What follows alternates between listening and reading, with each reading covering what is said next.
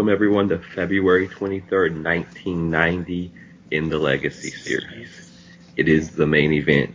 It is Joe Louis Arena, Detroit, Michigan.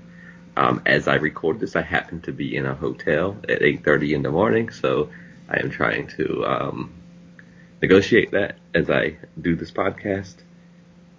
But we find ourselves also in another place. We find ourselves at the door of another WrestleMania. It is somehow already WrestleMania 6. And Ms. Fan has given us a whole lot of bonus stuff that we're going to look at to make up for the 48-minute or so main event. So we got a lot to talk about. But I find myself thinking about Hulk Hogan as he's on the doorstep of what in some ways maybe should be the removal of Hulkamania. I mean, when I look back, when he vanquished the Iron Sheik, he also kind of vanquished Bob Backlund. And nobody said a thing. It was just that time. It's time to go. Time to build. Time to tear down. He goes through King Kong Bundy. Well, that's just a big man. Big men are to be gone through. That's the new route. But what about Paul Orndorff? What about his buddy? What about his friend Paul? Where is Paul Orndorff? What happened to Paul Orndorff? We don't talk about that. And then there's Andre the Giant. Then there's the greatest WrestleMania, the most significant, the high watermark, Hulk Hogan versus Andre the Giant. And yes, you can also say, as you said with King Kong Bundy, it's a big man, it's an evil man, it's a man who needs to be slammed, and we got to go through him for reasons. But also, wasn't he Hogan's friend? Wasn't he the mentor? Didn't he prove some high marks? What happened with Andre? Well, we're busy. Hulk Hogan's still the champion. We got to go to work. Okay, there's Ted DiBiase, and Ted DiBiase is going to make Hulk Hogan look good because Ted DiBiase is not a good person. And then there's Randy Savage, and there's Hulk Hogan, but weren't they the mega powers, and wasn't Liz his sister? And what happened there? And they're still exploding to this day. To be a world champion, to maintain a title, it's a messy affair. There's a reason that in a lot of wrestling promotions, you almost have to be a heel to be the one who maintains the championship. It is a messy affair. And everyone who wants to point a finger at Hulk Hogan, you got reasons to point a finger at Hulk Hogan. But he's also one of the only successful babyface champions to maintain from his era forward. I think in part it's because he can be devious and he can be rhetorically, he can destroy you in a lot of different ways, but at the same time there's an honesty to the fact that it seems like sometimes he's admitting that he's there to do something. Like, I'm there to be the champion and stay the champion, and everyone else is like, it's too much, but they want the same thing. But then we got a riddle, we got a mystery, we got a thing that still doesn't make sense to me to this day, because you got the Ultimate Warrior. You got the Ultimate Warrior who cannot be deceived because he's not smart enough to be deceived. You got the Ultimate Warrior who is the first person who we know is just going to go through Hulk Hogan, that the company is going to be behind him, that he's going to sell more merchandise at one time than Hulk Hogan. That Hulk Hogan's supposed to explode, and he will explode, and he will outstay his welcome, and at least in 1992, karma is going to come in the name of justice. But as we're on the doorstep,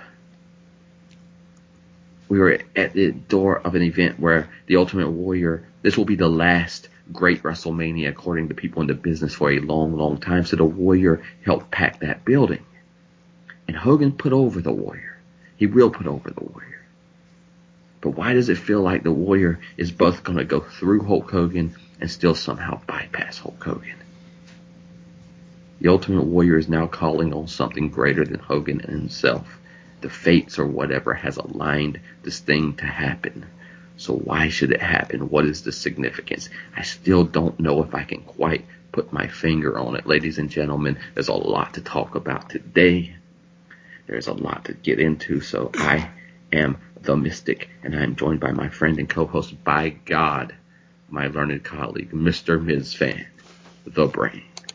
Greetings, Ms. fans. Welcome indeed back to WWF, the Legacy Series. I'm liking our more, subdued tone today, perhaps, due to location. I'm going to try to follow along because, just to maintain the tone of the show.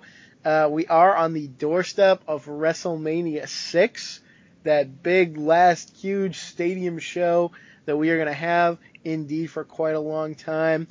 For me today, it is a good news, bad news type of situation. There is going to be a lot of stuff that I am going to love, and it will pretty much exclusively come out of the bonus footage, which I hope you're able to follow along with. I posted it on www.lopforums.com and on Twitter.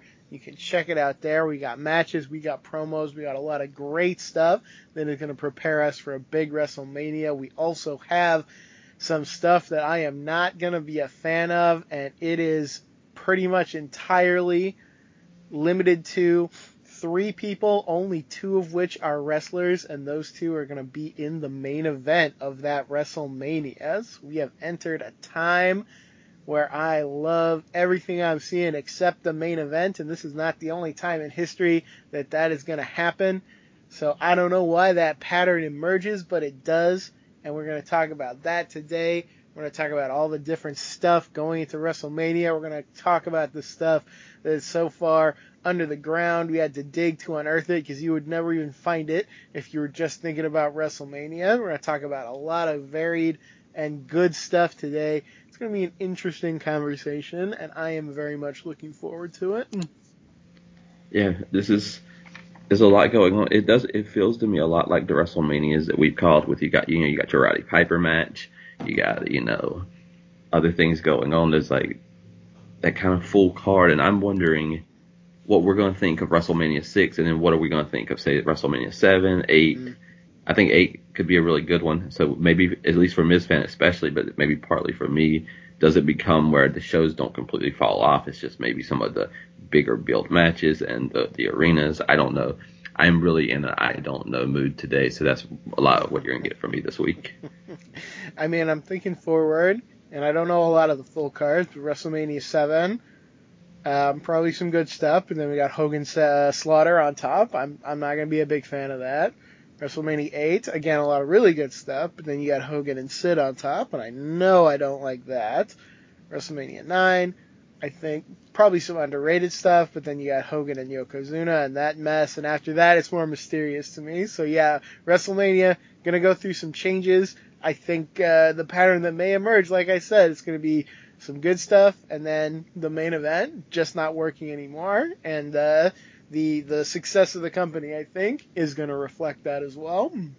Yeah, I think we're going to find that we talk a lot about eras in retrospect, but they come to feel like they're these neat and clean things. Like, oh, in 1993 it was this in February, and then in March it became that. But it's so hard to move from one thing to another. So you're going to see a lot of ups and downs, between now and WrestleMania 10. I see WrestleMania 10 as really when kind of Bret Hart is kind of taking off. He'll already have been champion before, but he won't fully, I don't think, kind of take the reins. So it's so mysterious. We'll get into it as time goes by, but WrestleMania 7 just feels like, at least until we get to it, it was a desperate way to try to fill an arena, and then maybe it didn't work.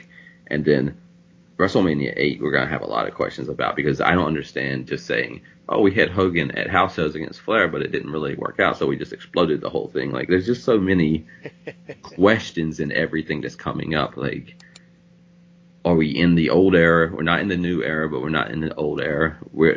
Are there hangover eras? Are there in-betweens? Are there layover eras? Or lack of eras? I don't know, but that gray area is up ahead of us and upon us at the same time. Indeed, yeah. That's going to be a big question mark to look through and maybe do a little extra research on. But for now, it seems like a long ways away because we're still in WrestleMania 6, and I think nobody really knows that the fall off is coming. As I think I've mentioned before, at WrestleMania 6, we will see big, ostentatious ads about the big stadium that they have already booked for WrestleMania 7, and knowing what's coming, it might make you a little sad, or perhaps it might make you laugh a little bit if you like seeing the WWF kind of fall on their face because they made some bad choices. I think what I wish I had researched more, and maybe there's not a clear answer, did Hulk Hogan really think he was leaving WWF? Is there a part of him right now that thinks, I will get a successful career and I will probably not need this? And is there a part of WWF that one way or the other thought Warrior's going to be the guy and Hogan can come and go, but he'll be the secondary from now on? Like, how much were these guys moving on, or how much were they just killing time for the summer? That is a good question. I mean, I don't know who would tell the truth about that, Yeah. but you never know what you might find out. So it would be interesting to look at. It is interesting also to just think about the fact that Hogan will not be gone in any meaningful way until after WrestleMania 8. I think that's his last appearance for quite a while, and then he comes back with Beefcake and they do the horrible tag team thing. But yeah, up until then, for the next 2 years, it's not like he won't be here. He'll be against Earthquake, and he'll be champion again, and he'll be doing all these things. So if they did think he was not going to be around, that will very much not be the case. So it is an interesting question. That would make more sense to me, because like, it's hard to call this stuff without the fact that we have hindsight and we know what happens. But I really put in my notes somewhere that if I had no hindsight and I was working for the WWF and I'm watching the main event, I would know inside of myself this Ultimate Warrior project is not going to pay off. Yeah, I think I would definitely agree with that, but it's very hard to say. I'll say this, and I'm going to talk about this a lot more later on this show, but I don't think in all of the shows we've done together, covering WCW, TNA, NXT, all the random stuff that we've done, I don't know if I have ever had so much trouble connecting into what makes a guy popular as I have with the Ultimate Warrior. I'm not going to sit here and say I can't imagine it at all, because that wouldn't be true. I can kind of see like the fringes of it. I can kind of grasp like the very general idea, but man, when I watch this guy, like, it's easier for me to understand Sid, Nash, Duggan, all these people that I really have no time for, but I can kind of grasp on a theoretical level. Okay, well, maybe people like this about this guy. Ultimate Warrior, like, I can see a little piece of it, but man, this guy, I've hardly ever met a main eventer that does so little for me, and yet we're going to watch a YouTube video that is Hogan and Warrior dueling promos, which I thought was just the height of nonsense, something that I would turn off my TV if I was just watching as a fan. And I look in the comments, and it's almost all like wall to wall positive Warrior stuff. So there's just like this thought process out there or something, this other dimension that the Warrior lives in that some people can access that I guess I can't. So I don't know, maybe people are seeing things that I didn't see. Maybe they just saw Warrior was popular and say, hell, well, we got to try somebody and look at this guy's muscles, and if it doesn't work out, we can just go back to Hogan anyway. I don't know what it is exactly, but I have never felt so divided from a certain section of fans who like something that we are seeing that I just don't get into at all. Oh man, if you follow WCW the Legacy series, you know what it means. That Ms. Van just said he could understand Sid more than he could understand the Warrior. Like, if you don't, if you know, you know. If you don't, do the research. Popularity, I can understand or not understand it, because I don't understand Brutus, I don't understand Hacksaw. But like, can you not look at the fact that, and also before I jump into that, I will say, I think also when you see comments on YouTube, there seems to be just the way the world seems to work. Whatever comes out is out of fashion will then be in fashion. Yeah. So I have seen like Warrior have a revival. I've seen Sid have a revival. Lex Luger's even had a revival. That's always makes sense. He also murdered somebody, according to WWF. But like, you see all these people who had no popularity, like on the internet, almost then in another era get popularity because they didn't have popularity. So I wonder how much is that. But what I see also is the man doesn't seem to know his way around a wrestling ring. And you're going to have him, like, I really want people to understand because I have sacrificed Lex Luger on this altar before in WCW Legacy Series and others, that if you don't want someone to be a champion, because not only were they not a fan of the sport, but they don't even understand it. Oh, 24/7, I'm gonna be world champion. If you want me to make 77 appearances in 5 minutes in 5 different towns, yeah, I'll do that as well. Like what it takes to carry a championship and to carry a company, especially in these days. Like, I don't think there's anybody that could think that the Ultimate Warrior was going to do that and be able to do that. It almost feels like to me that you have to sacrifice the entire year and be like, well, not only are we going to have WrestleMania 6 with the loser, we'll get a rematch at WrestleMania 7, just so you know, like, hey, like, this is a short-term project. Like, but you are putting the sword through Hulk Hogan. Like, Hulk Hogan's going to go down so the Ultimate Warrior can rise up. And maybe they thought they can remedy it any day, but it feels like at least this is supposed to be the beginning of a new era, and the era is that of the Ultimate Warrior. Yeah. I don't know. If you do research it more before our WrestleMania show, I'll be interested to hear. My felt sense is probably that they were thinking, yeah, let's just try a guy who's popular. Hogan might leave. We don't know if he really would leave or not. But if he does, we want to have somebody. So let's try this guy out, not realizing somehow the ramifications of trying this particular guy out. But I guess you look around also and you say, like, if they're going to try somebody, who else? Like, we're going to see on this show, it ain't going to be Randy Savage because he has suffered the Hulk Hogan loser fate and he is no longer significant in any way. It can't be Andre. He's too broken down. He's about to go on the shelf for good. It can't be DiBiase because we kind of wrote him off. It can't be, who could it be? I don't know. So they just decided it had to be someone, and they decided it had to be Warrior, maybe. That's the best that I can wrap my mind around. I think it's as simple as that, because I've listened to shows before, so I don't know where I could even go. And what I've heard, I think Bruce Pritchard said that, Vince looked at Warrior, he's younger, he's got a better body. Hulk Hogan said the same thing, I think, on Steve Austin's podcast, is that, Vince McMahon looked at the Ultimate Warrior's body and looked at his body, and, Vince McMahon's always going to prefer the Ultimate Warrior's body. And those you think about what is Hogan given WWF at this point? This is 1990, so about 5 years, maybe 5-6 years. Yeah. So I don't know how much younger is Warrior. 5 years, 6 years, 7, 8 years. So like however many years younger than him, like if you can get the same run and then you believe in your own hype, like if I can get the exact same run I got from Hogan out of Warrior, then what? We're in 1996 and we've had like a decade or more of this. So yeah. I guess who knows what they thought. 6 years younger and a lot less wear and tear on that body. So if it had worked, and we could sit here and say, well, obviously it didn't work. We've got hindsight. We've also got some evidence that I think was ignored. But yeah, I mean, if it had worked, you're right. I can see in somebody's mind be like, yeah, it's just going to rekindle the boom that we're having. It's going to keep things going the way they are going. And yeah, we'll make it all the way to God knows when, 2000 or something, like in our minds. So obviously going to be nothing like that. But I can sort of like grasp the outside edges of that idea.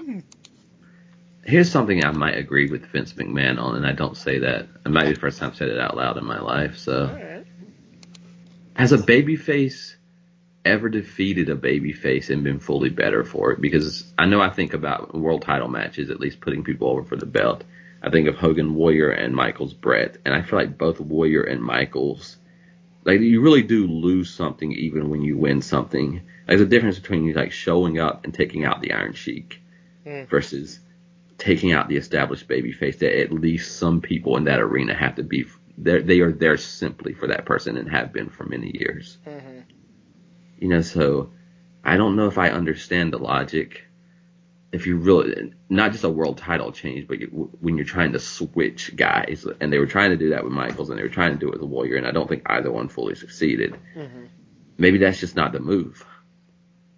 That's interesting. You hear a lot of talk about like passing the torch kind of matches, and maybe they just don't work. That's something I haven't even really considered before, but I'm thinking back, and this was rife with problems anyway, but they tried this whole like Cena and The Rock thing too, and it was very popular. It did some great money, but did it put over Cena more before, like, than he was before? I don't really think so. And they kind of did it too late, and there was a lot of circumstances. But yeah, I don't think it really accomplished anything either in terms of, like, yeah, I don't know. Maybe some people would disagree. I know some people would really revere that stuff. It wasn't really for me. But yeah, and WWE tries it so little that even just off the top of my head, yeah, I don't know. I don't know if there are a lot of examples of it really working that well. Maybe it doesn't work to pass the torch in that way. Maybe you got to win it from an antagonist to be the protagonist. It's interesting. Yeah. Michaels, I've said this before, Michaels was my second favorite wrestler from the time I started watching in 91 through my life. And yet I was pulling for Bret at WrestleMania 12 because I could not stand Michaels at that time. And it just feels so unearned. Like, even right now, Hulk Hogan, it feels like, I think we're going to disagree on some of this stuff later because you seem to be as down on him, and that's fair.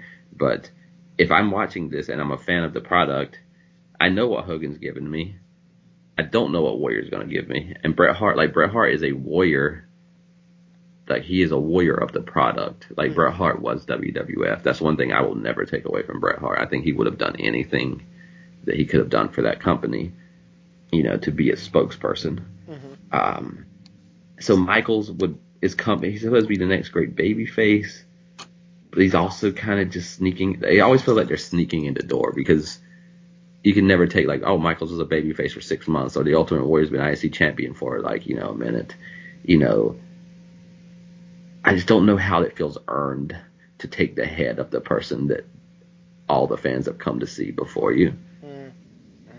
That's a great point. And to that Bret Hart point, I will also say, it's funny now because with WWE, a lot of times they kind of seemingly order their wrestlers to kind of come out and say, well, hey, actually, it's good that we're treated not well, and some wrestlers will just run ahead and do that. And I would just say, yeah, please look at the examples of Bret Hart, Randy Savage, folks who bled for this company, quite literally, and who were just kind of thrown out the door. So please, do what you want to do for your career, but don't think that they're necessarily going to give back to you what you're giving to them, because that's not WWE, that's not wrestling, that's not even really life. Have that feeling for yourself, please, if you can. Yeah, I agree with that. Yeah. I wonder if there's any thought of, like, could the Warrior being an idiot, have helped his standing in that you feel like if the money's right, if you make him the world champion, cool. And this might be wrong because Bruce Pritchard, I think, said he went to a broom closet and cried after he won the belt. But, if there's anything positive I could think, it would be that you could make the Warrior the champion, but then if it didn't work, you could do what you did at Royal Rumble and go back to Hogan. Whereas if you made a Bret Hart a world champion, and then you let him know and it looks like he's going to be the champion for the decade, and then you let him know 6 months later you're done with him, like, he's going to make you pay for the rest of your life, So I just, maybe Warrior's the perfect champion to try, but not be bound to. It could be. It's so hard for me to picture that story about him going back and crying, based not just on his wrestling character, but on kind of who he always was in other interviews and stuff. So I won't say it's impossible. I will say maybe he was just crying because Hogan made him wrestle a long match and he didn't want to. So consider that, if you will. But it does put me in mind. It's another weird parallel. I think we mentioned it before. Is it just another Flair Sting situation? Where Hogan passed off the title to a guy he knew he could probably get it back from if he needed to? I don't know, but it really could be. So that's an interesting parallel between these two weirdly parallel guys of this time.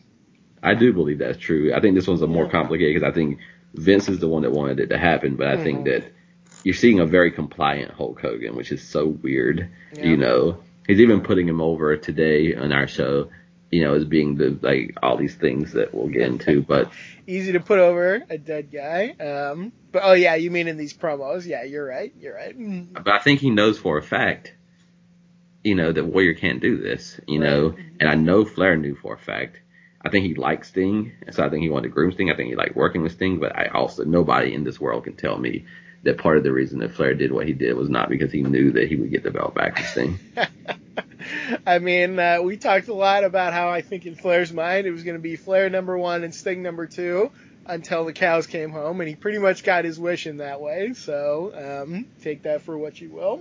I think he knew that Sting would be just as happy with it as he would be. So.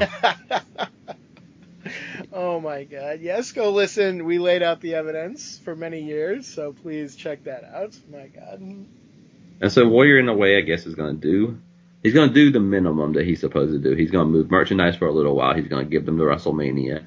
But that wouldn't even be what I would argue. Like, I'd be a little bit afraid of it because I still can't see him. Like, they give him a 5-minute segment, and it seems like he doesn't know what he's doing. And even WWF, I feel like they're trying to give him a character all of a sudden. And by the end of the show, I saw something I've never seen in my life. So we'll get into all of that. But it's one thing to make a crowd make noise or even buy a T-shirt. But again, this man's going to be your ring general. He's going to be the driver. He's going to be in the driving seat of your company. So, more power to you. But we got a lot to do. Ms. Fan has blessed us deeply with some bonus stuff that I will let you just jump in and do what you want to do. Well, I got to ask you first because I can't really decide. Do we want to do the good news or the bad news first? Because, there's stuff that I'm excited to talk about positively, and there's stuff that I really have to come down on. So what do we can just start get the bad news out of the way. All right, okay. Let's jump right into the main event then. February 23, 1990. It's on the network under Saturday Night's Main Event. How far we have come from some of our past main events. Hogan versus Andre rematch. This ain't that. I'll just say that flat out. But we jump right in. We got a couple of rapid fire promos, not too many because there's hardly anybody on this show. It's very short. There's only 2 matches. We start with Macho Man, which is a nice throwback. He's got his fist to the camera. He is ready to punch Hulk Hogan. We also see a guy that we are going to hear an unbelievable amount about in Buster Douglas, who is being instructed by Jack Tunney in person because he is the special enforcer. I gotta say, I pot for Jack Tunney being there in person, which he rarely is. He's usually just, out in a void, kind of giving direction.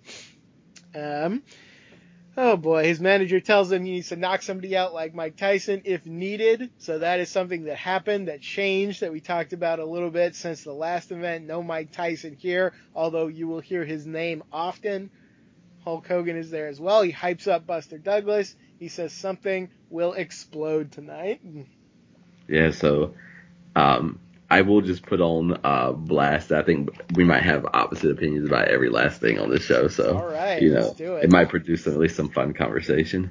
I like Savage's promo. Savage says about Buster Douglas, stay in line or I'll give you a thrill because if the right one don't get you, the left one will. And Savage and Sherry, someone really needs, I think, to be paying attention to Savage and Sherry because I think that they are hyping each other up in a way that probably makes a lot of sense between them, but when they venture out into the rest of the world, that they are a little bit scary, and I think they're growing in their power together. They are very frightening. They're calling on the powers that the Ultimate Warrior only kind of makes mention to. They are convincing me a lot more that they're from another plane of existence. They're touching something that you can actually understand or at least feel or put into both a consequence and a reason. I was also happy to see Jack Tunney. Buster Douglas, this is an interesting thing because WWF was put against the wall because Mike Tyson is so big in this time, and they're going to have Mike Tyson, and this is just, it's everything that you could want. And then Mike Tyson gets knocked out, and they still pitch Mike Tyson like this is a good chance to redeem yourself, to come back to show like, hey, you're still in the mix. But Mike Tyson, they pull out, and then they don't really even know Buster Douglas, and so they reach out to him, and he's willing to do it. I'll have some Buster Douglas stories later, but he's back there with Jack Tunney. And let's see if I had any notes. Again, they're going to take so many shots at Mike Tyson that I was thinking it's wild to me that Mike Tyson ended up in the WWF later because I know that Mike Tyson's always been a WWF fan. So there's a decent chance that he's sitting at home watching all of this as it unfolds. I Mike Tyson is a guy, I know enough about him to know that I feel like I could never be in his head anyway. He's just an outlandish person. So I won't even try to comment on the mental state that he is in. Yeah, Hogan's promo, nothing to it. The only quote I have is the one you had, which is something's going to explode, which is pretty much a stay tuned.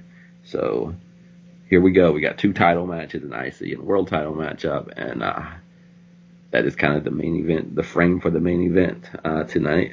Indeed, we have Vince McMahon and Jesse Ventura on the call. Vince tells us that Mike Tyson was pulled out by his management at the last minute. And I gotta say, I don't know hardly anything about boxing. I did just a little bit of research for this, and even in that little amount of time, I saw so many bad comments about Don King that I have to wonder if that was the reason that they were happy to move over to Buster Douglas, because it sounds like he was awful to work with. Again, don't know anything about it, so I won't speak further on it than that. But Ventura does praise Buster Douglas, and we're going to hear a lot of things about boxing. So if that's not your thing, then, well, get ready, because you're going to hear a lot about it. And yeah, I never watched boxing in my life, but as a kid, I knew the names Mike Tyson, I knew Buster Douglas, and I knew Evander Holyfield just by name because boxing was so large at this time. And I think I don't know again because I didn't watch it, but I think a lot of it is Mike Tyson and Don King driven. Yeah. But there's no way that this is what WWF would have preferred, and I think the kind of ugly tone that we're getting on there indicates that a bit. Absolutely. What a weird thing with Buster Douglas. Looking that up as well, I saw he beat Mike Tyson when he wasn't supposed to. Like, nobody expected that this would happen. And it's this huge underdog story, which is cool. But then he'll just lose the title to the other guy you mentioned, the Holyfield. And he'll go away. And he never even defended the title apart from that. So weird story, kind of inspirational, but kind of not. I don't even know how to take that on short notice. I will just jump. I'll go ahead and do my Buster Douglas stuff. Sure, go ahead. Since you brought that up, I didn't know him, so I looked him up, and kind of what you're talking about. This was never supposed to happen. Like, it was simply not supposed to happen, and I think it kind of proves itself out.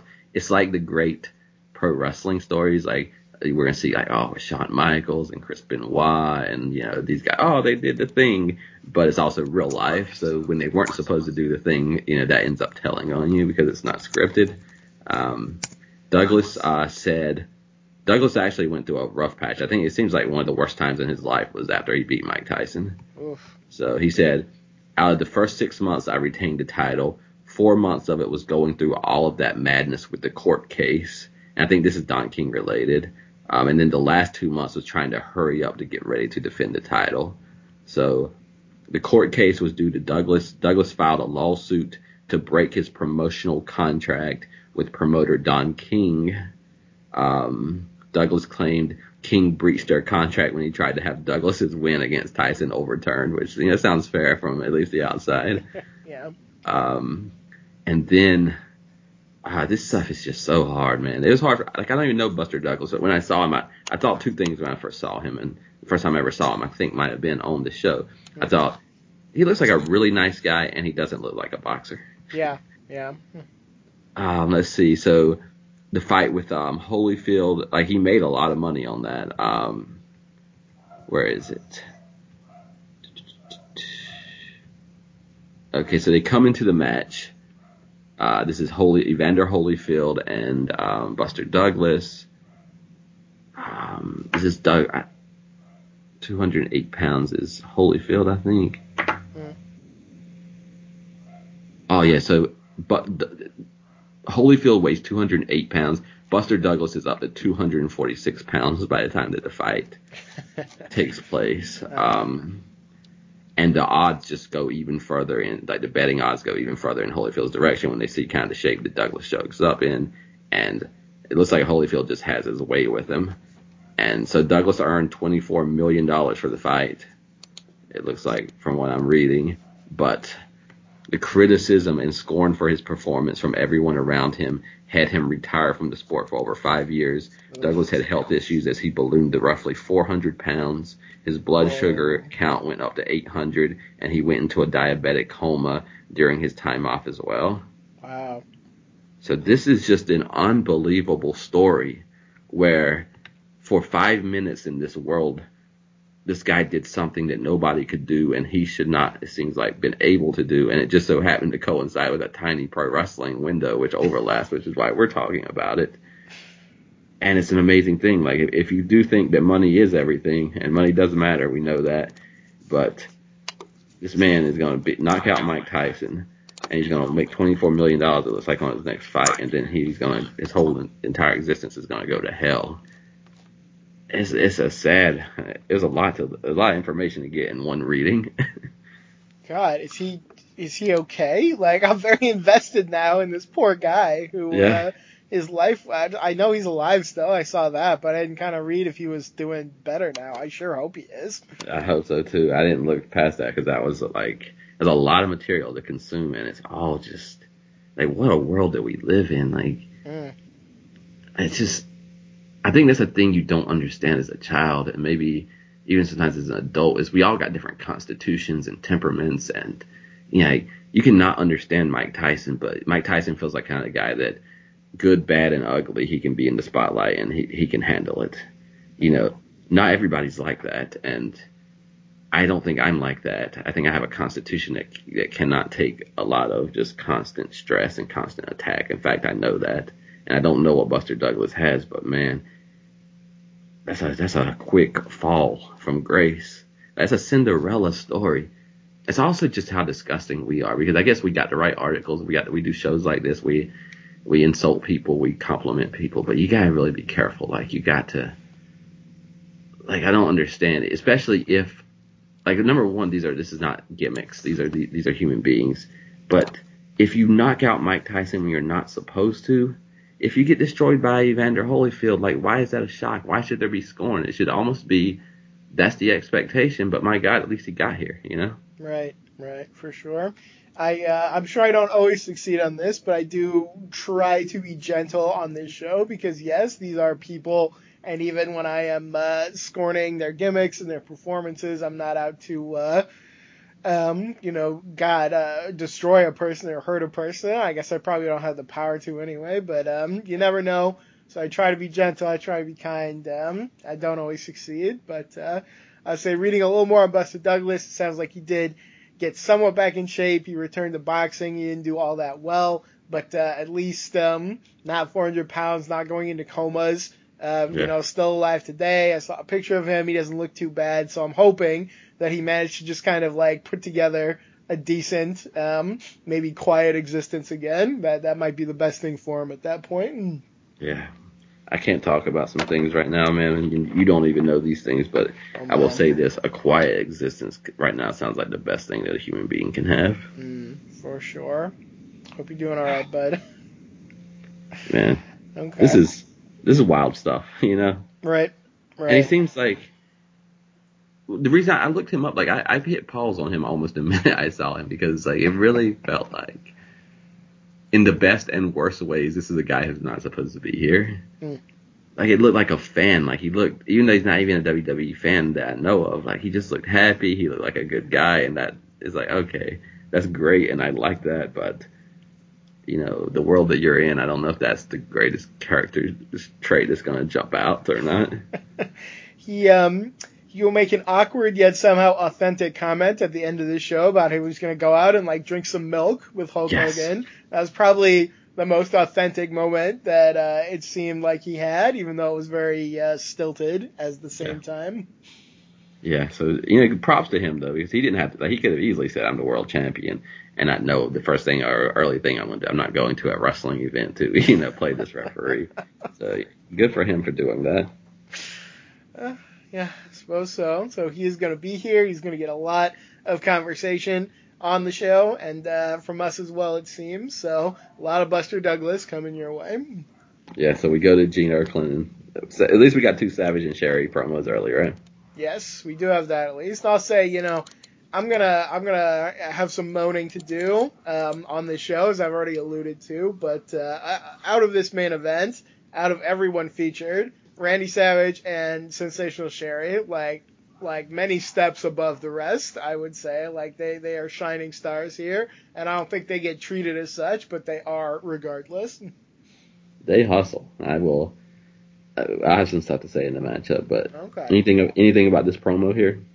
Savage reveals he found out Mike Tyson's grandma is a Hulkamaniac, so I guess it's good he wasn't here. Oh man, I'm gonna talk about this more later, but Savage in '98 is growing in my mind so much. I'll put that aside for now. He warns Buster Douglas. Sherry, this is why I love Sherry, because she's like, tonight, it's like, yes. It's not, I feel like it's what the Warrior is going for sometimes, and yet when Sherry does it, to me, it's like magic, because I understand in a moment what she means by her screech, whereas Ultimate Warrior will, like, snort like a pig, and I'll be like, okay, I don't understand what I'm meant to take away from that. When Sherry does it, Jesus, man, like, I get a chill up my spine. Yeah, I am legit afraid of Sherry. There's a moment when in the matchup, when we'll get to it, when Buster Douglas kicks her out, where it's like the authenticity here, and she's playing a character that we have compared to a Disney character, and yet the authenticity because she's plugged in, and that's a thing. I don't think you can teach that. You can tell someone what their gimmick is, but you can't tell them where the switch is and how to plug it in. Yeah. Again, it's the difference between authentic and realistic, because you would not say a Disney villain is realistic, and yet they are so authentic to what they need to be, and that authenticity will vibrate with you as a child and maybe even as an adult if you have the right spirit. So I dig that comparison very much. Yeah, please bring up that difference anytime you feel you need to, because I keep hearing that and it has a mark on me, then I forget. But yeah, realistic and authentic are not the same thing. They are not. Oh my gosh. I love the way that all these word games, like Savage is like, he better call it right down the middle, on the level, even Steven. And he just, all these, like, okay, you've already said that, but it's just, they keep hyping each other. Like Sherry's like lifting her arms and the shadows behind them, and they're speaking into some kind of great fire and abyss, and they're not even talking to us, but we know we're going to be the ones that pay the price for it, so we better listen at the same time. Absolutely. Man, the way they talk, the way they move, it almost feels ritualistic, like they have these words of power, and they're repeating them, these actions, these things that hype them up further. We're going to watch a few short Randy Savage promos later, and I figure all 3 times he's going to say, expect the unexpected, and it's just going to hype him up further every time he says it. It's also, I've never in my life, I don't think, seen a heel take a potential excuse off the table. So that comment about he found out about Tyson's family and they were Hulkamaniacs and it's good that he's gone. Like, I've never seen a heel go that route before. The bravery of Randy Savage. We will see on the show, Randy Savage is nothing if not brave. Though I think he will be severely mistreated by the end of all this. I do wonder in part if Sherry and Savage would have a weakness, it might be actually winning matches, because it doesn't seem like they have a strategic game plan that's based around like the practical issues of wrestling and winning. It's like they have a gigantic mission, like let's run around let's run around the ring a lot, let's jump up and down, and let's like fly in the air, and let's like build a fire over here, and let's like worship this thing over in the other direction, and if we happen to win also, that'd be cool.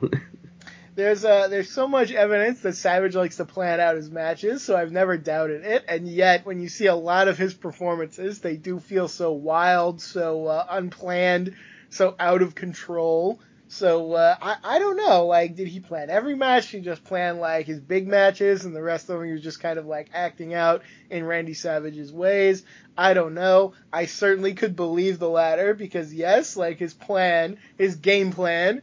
At times is unclear. He's just following kind of the crazy instincts of the madness, I suppose.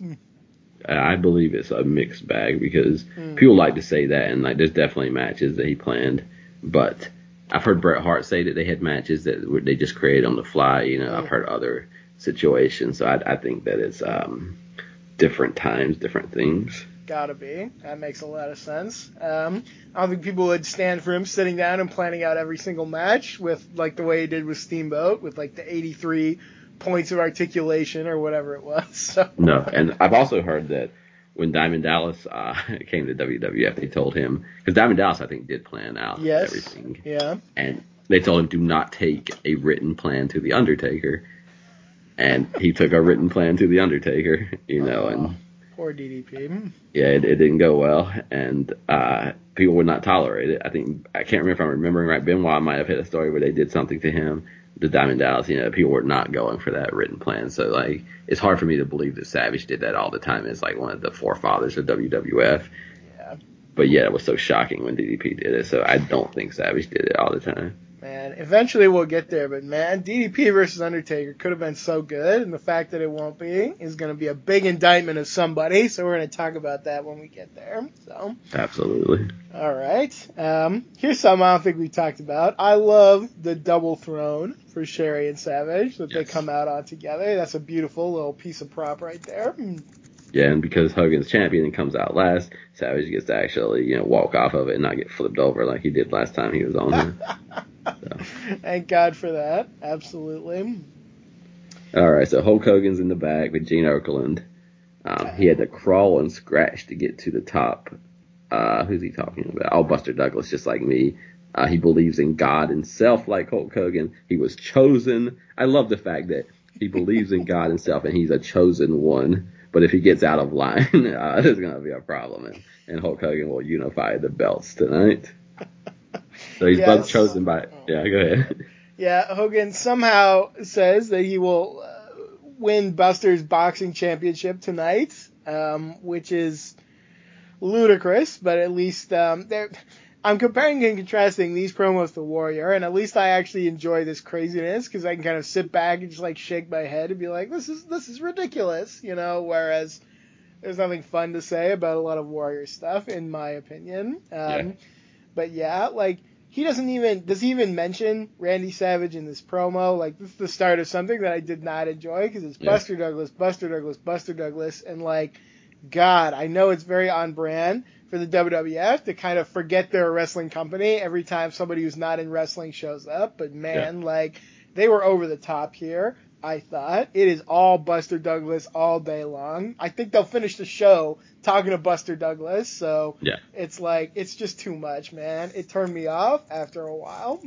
Yeah, I definitely think if you're going to watch this from a Randy Savage centric, you can enjoy it still because if you just like watch Savage, but the booking of it, because Savage is beneath Buster Douglas, but also Hogan and the Warrior in their program. So like Savage is like third, like he's not even just behind Buster Douglas.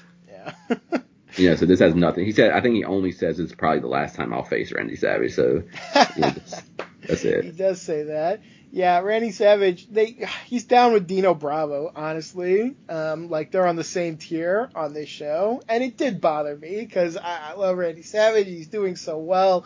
I feel like he gets no respect for it on this show. So it did bother me. It annoyed me. I wasn't into that part of it. Yeah, I can absolutely understand that. I think the only reason I didn't feel that way is because I don't know if this is probably exactly what I was expecting. And then Savage does such a good job.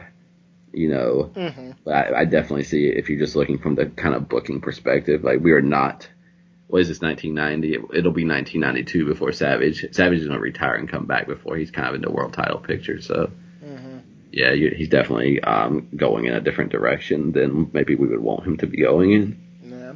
Really, anywhere but here would be better because, with Dusty it'll be fun, with Jake it'll be fun, with Warrior, we're going to, like, that's supposed to be a high point. I remember that as a high point, so I'm hoping it still sits up there. So, I don't know. It's the worst place for him to be. He feels so meaningless, so I don't know. It is what it is. One last thing about this Hogan promo. I just have to mention it. He congratulates both himself and Buster Douglas for not being selfish. So please take that for what you will. Yes, it's a typical Hulk Hogan. As long as you do right and walk in his desires, you are anointed by God. If you step out of place, you were never anointed, and you've always been evil. Oh, the cult of Hulkamania. A phrase came through my head repeatedly as I was watching through the show and these promos, and that phrase was the increasingly unlikable Hulk Hogan. Just over and over. Like, we are not in the mid 80s anymore. We are seeing a Hulk Hogan who is demonstratively different than that Hulk Hogan, and he's really starting to get under my skin. One has to wonder now that you're saying that did Buster Douglas save Hulkamania? Because Mike Tyson would not have understood or tolerated any of that nonsense, and Ultimate Warrior doesn't understand it or tolerate it. So he would have had two people in the building at one time who that rhetoric would not have worked on. Oh, man. I think you need more than two to put down Hulk Hogan, even if there are those two, but maybe, you never know. Or it might just prove Hulkamania more because, like, all these people are just proving themselves, like, showing themselves. I don't know what they would have done with Tyson, because, like, it doesn't really exist, but it does. He was sort of like a heel, wasn't he? Like, he was kind of the bad guy, I thought. Maybe that doesn't track. I have no idea. I'm speaking out of my depth, so I won't go further, but that was just my impression. It feels like they would have done the same thing because of the fact that they were building up. Like, even before this show, Savage was saying that if he finds out that, like, a great-grandmother or something was a Hogan fan, you know. Yeah, the rhetoric was the same, so they probably would have. But still, it would have. I feel like it would have been weirder because Mike Tyson is not, like, a nice person. He's, like, biting ears and other bad legal stuff. So, you know, oh well. I think it would have done the one thing they wanted. They wanted attention, like they always want attention. They want to be on ESPN, and I don't know how much this was played or not played in mainstream, but I think however much it was or wasn't, it would have been more with Mike Tyson. Probably so. Although, I don't know, Buster Douglas, like, his win, it was a huge deal, I think. So, who knows? Speaking of Buster Douglas, they take time to interview him a second time out of 3 times, so we will have Buster Douglas promos. Did he say anything interesting? I kind of zoned out, to be honest. He just takes a shot at Mike Tyson as well. He said that when Mike Tyson put his tail between his legs and ran away, he knew he had to step in for the situation. It's a nice thing to say about a guy that you will not give a rematch to. So God, can you believe that part of the way WWF is going to go down soon, and they're not going to reach these levels again until Mike Tyson, who is the devil on the show, like, returns and helps them with it, or makes his debut. Maybe Mike Tyson placed a curse on them or something. Yeah. Had to come back and break it. It's a strange world, because I would think, watching this, that there would never be a relationship with Tyson, especially with him being a fan, because, like, I know I'd be so pissed off if I enjoyed this product and everybody was burying me. True. I have to question if he did watch it, because you can be a fan, but man, if you're going through stuff like Tyson probably was at this time, you don't maybe necessarily turn on the thing where you know you got replaced. So that's fair. Also, I feel like people who are successful on that level, they don't think the same way that you and I do. So God knows, like, they're not introspective. They're not thinking about stuff in this way. He was probably just, like, forging on into some new crazy thing. Who knows, but that's outside of my realm of thinking, I think.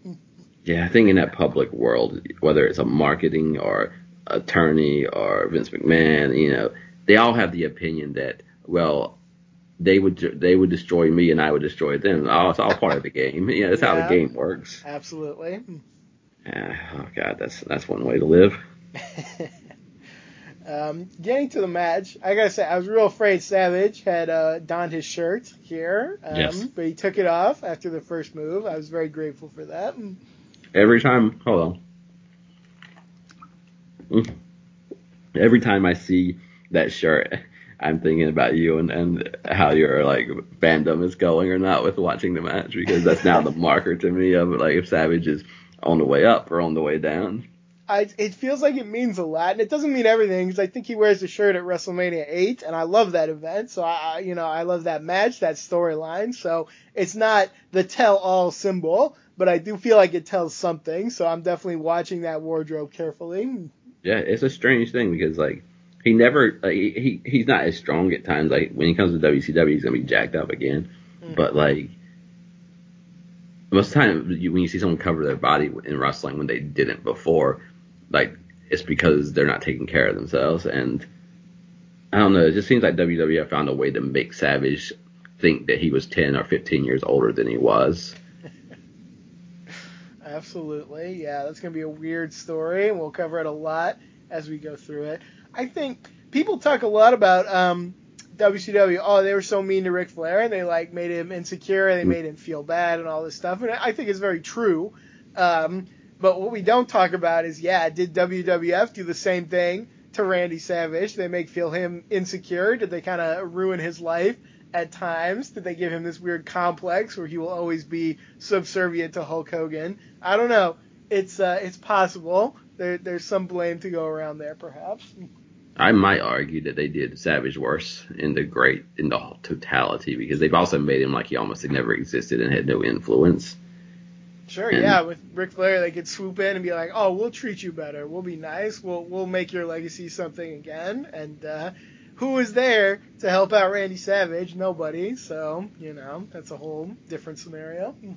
They must have really believed he didn't have drawing power, though, because how can you be in the new generation where like everything's kind of desperate, and Savage is offering to put over all these guys, and you don't even take him up on it? Like, it's strange to me. I don't know if it's just, that when you decide your marketing is new generation and you want to make fun of people who aren't, that you just got to be that completely, or if there was something else. But Savage has still got a lot of unexplainable story that we've got to try to work our way through.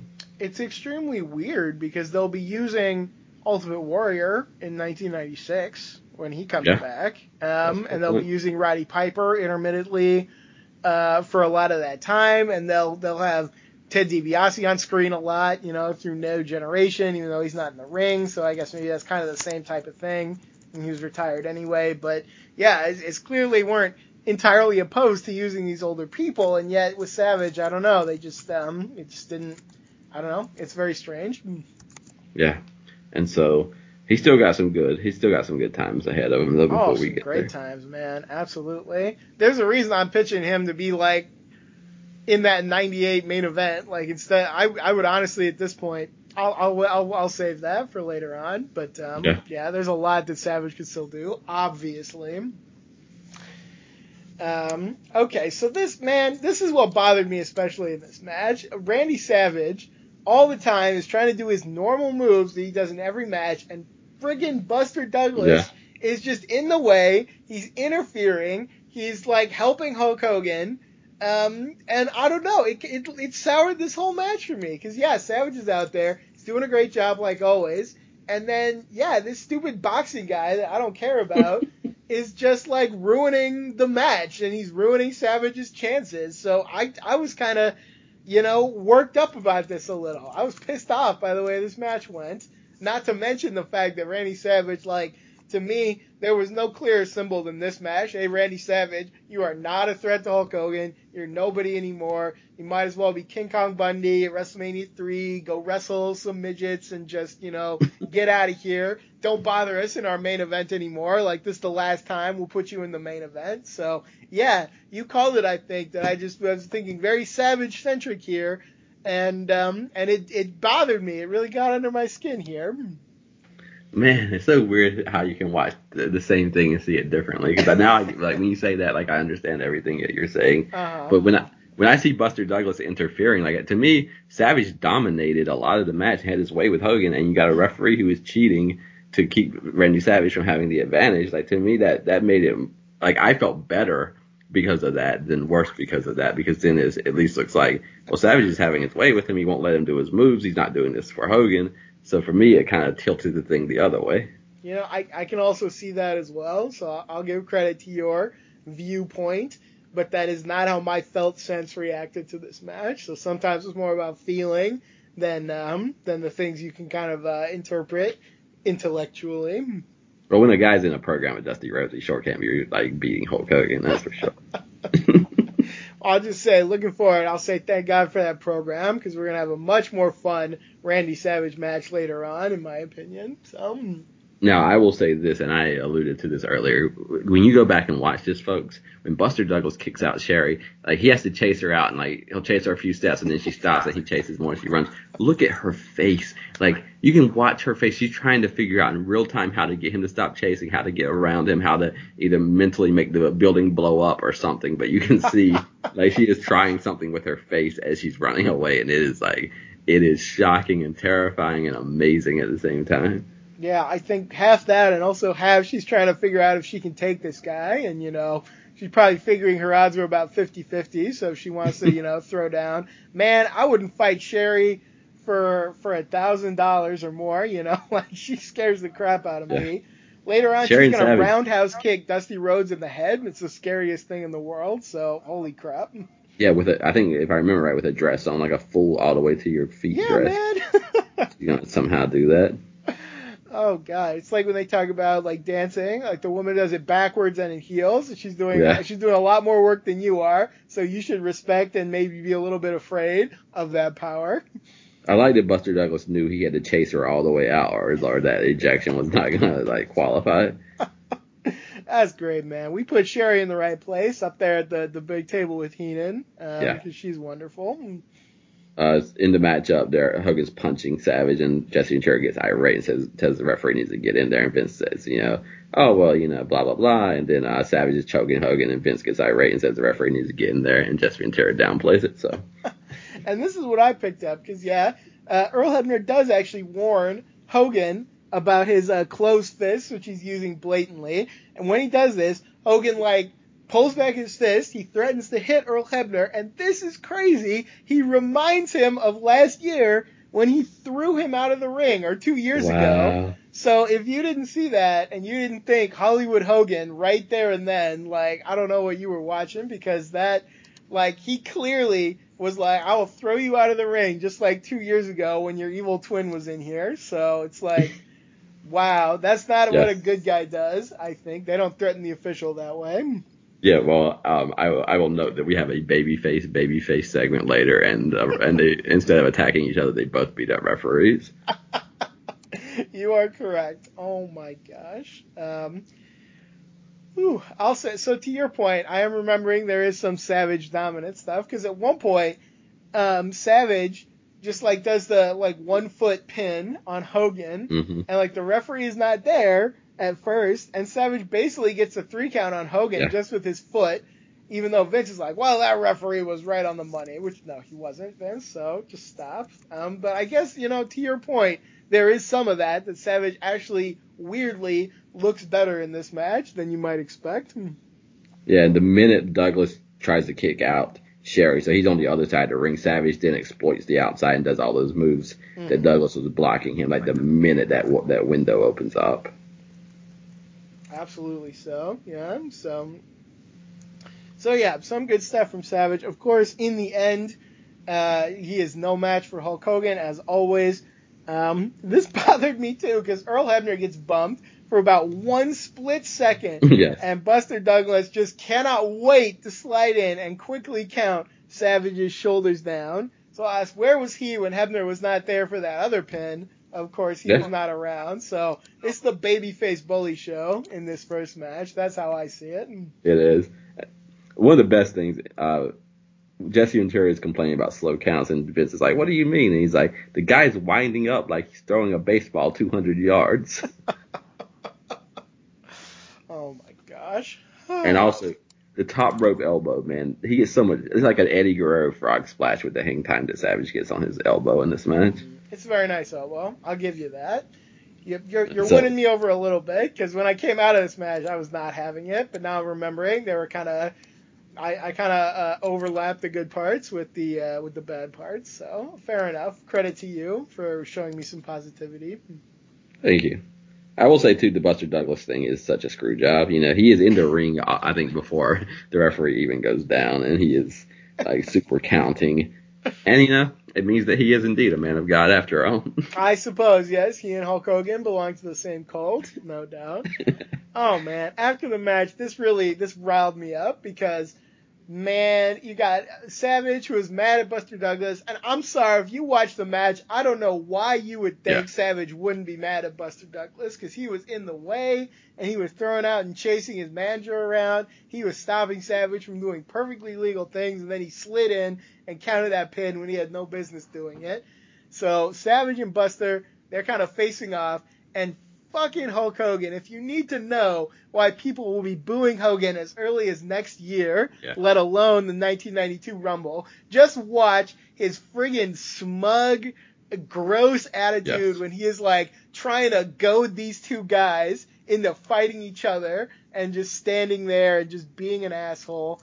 So this is the only thing I liked out of this. Is Randy Savage, he's so pissed off, he slaps Buster Douglas. And here is where I want to deviate just for a minute and just say again, if you keep Randy Savage in the main event in the WWF, I know you're a big Shawn Michaels fan. I don't know if you will agree with this or not, but if you replace Shawn Michaels in that WrestleMania 14 build and you have Savage, Austin, and Tyson in the same ring together in that famous segment, to me, like, that's even better. Like, that elevates it to another level of danger in that segment.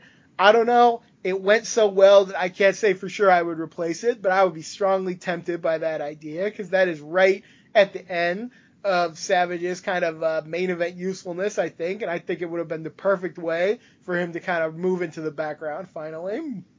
Yeah, here's what I think about that. I can see, this is just off felt sense, I can see a yes and a no, and I think either one could work. Okay. I think Michaels, this is another time that Michaels is misbehaving and he's not going to put Austin over properly. So on that regard, I think replacing him with Savage has got to be better because Austin deserved, more than what he got when he was being put over. I think the one thing you'd have to be, the same thing that could make it better could also be a problem. It needs to be booked by the best agents in the business because there's something about, like, is Savage being almost the same kind of badass as Austin in some way going to water it down? Like, you got to really book it so that, Austin doesn't lose whatever is unique about how he's coming on at the time.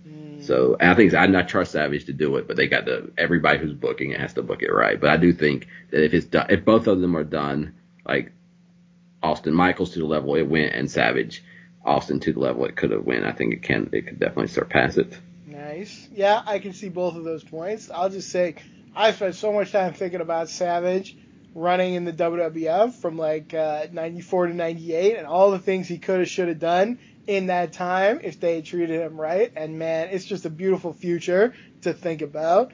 So, man, I think about it a lot. I'll just say that. I think we should talk about it almost every year that we do the show until we get there because, Savage didn't have that early stuff with Undertaker, but Undertaker changes every year, so who knows what Savage could have done with Undertaker.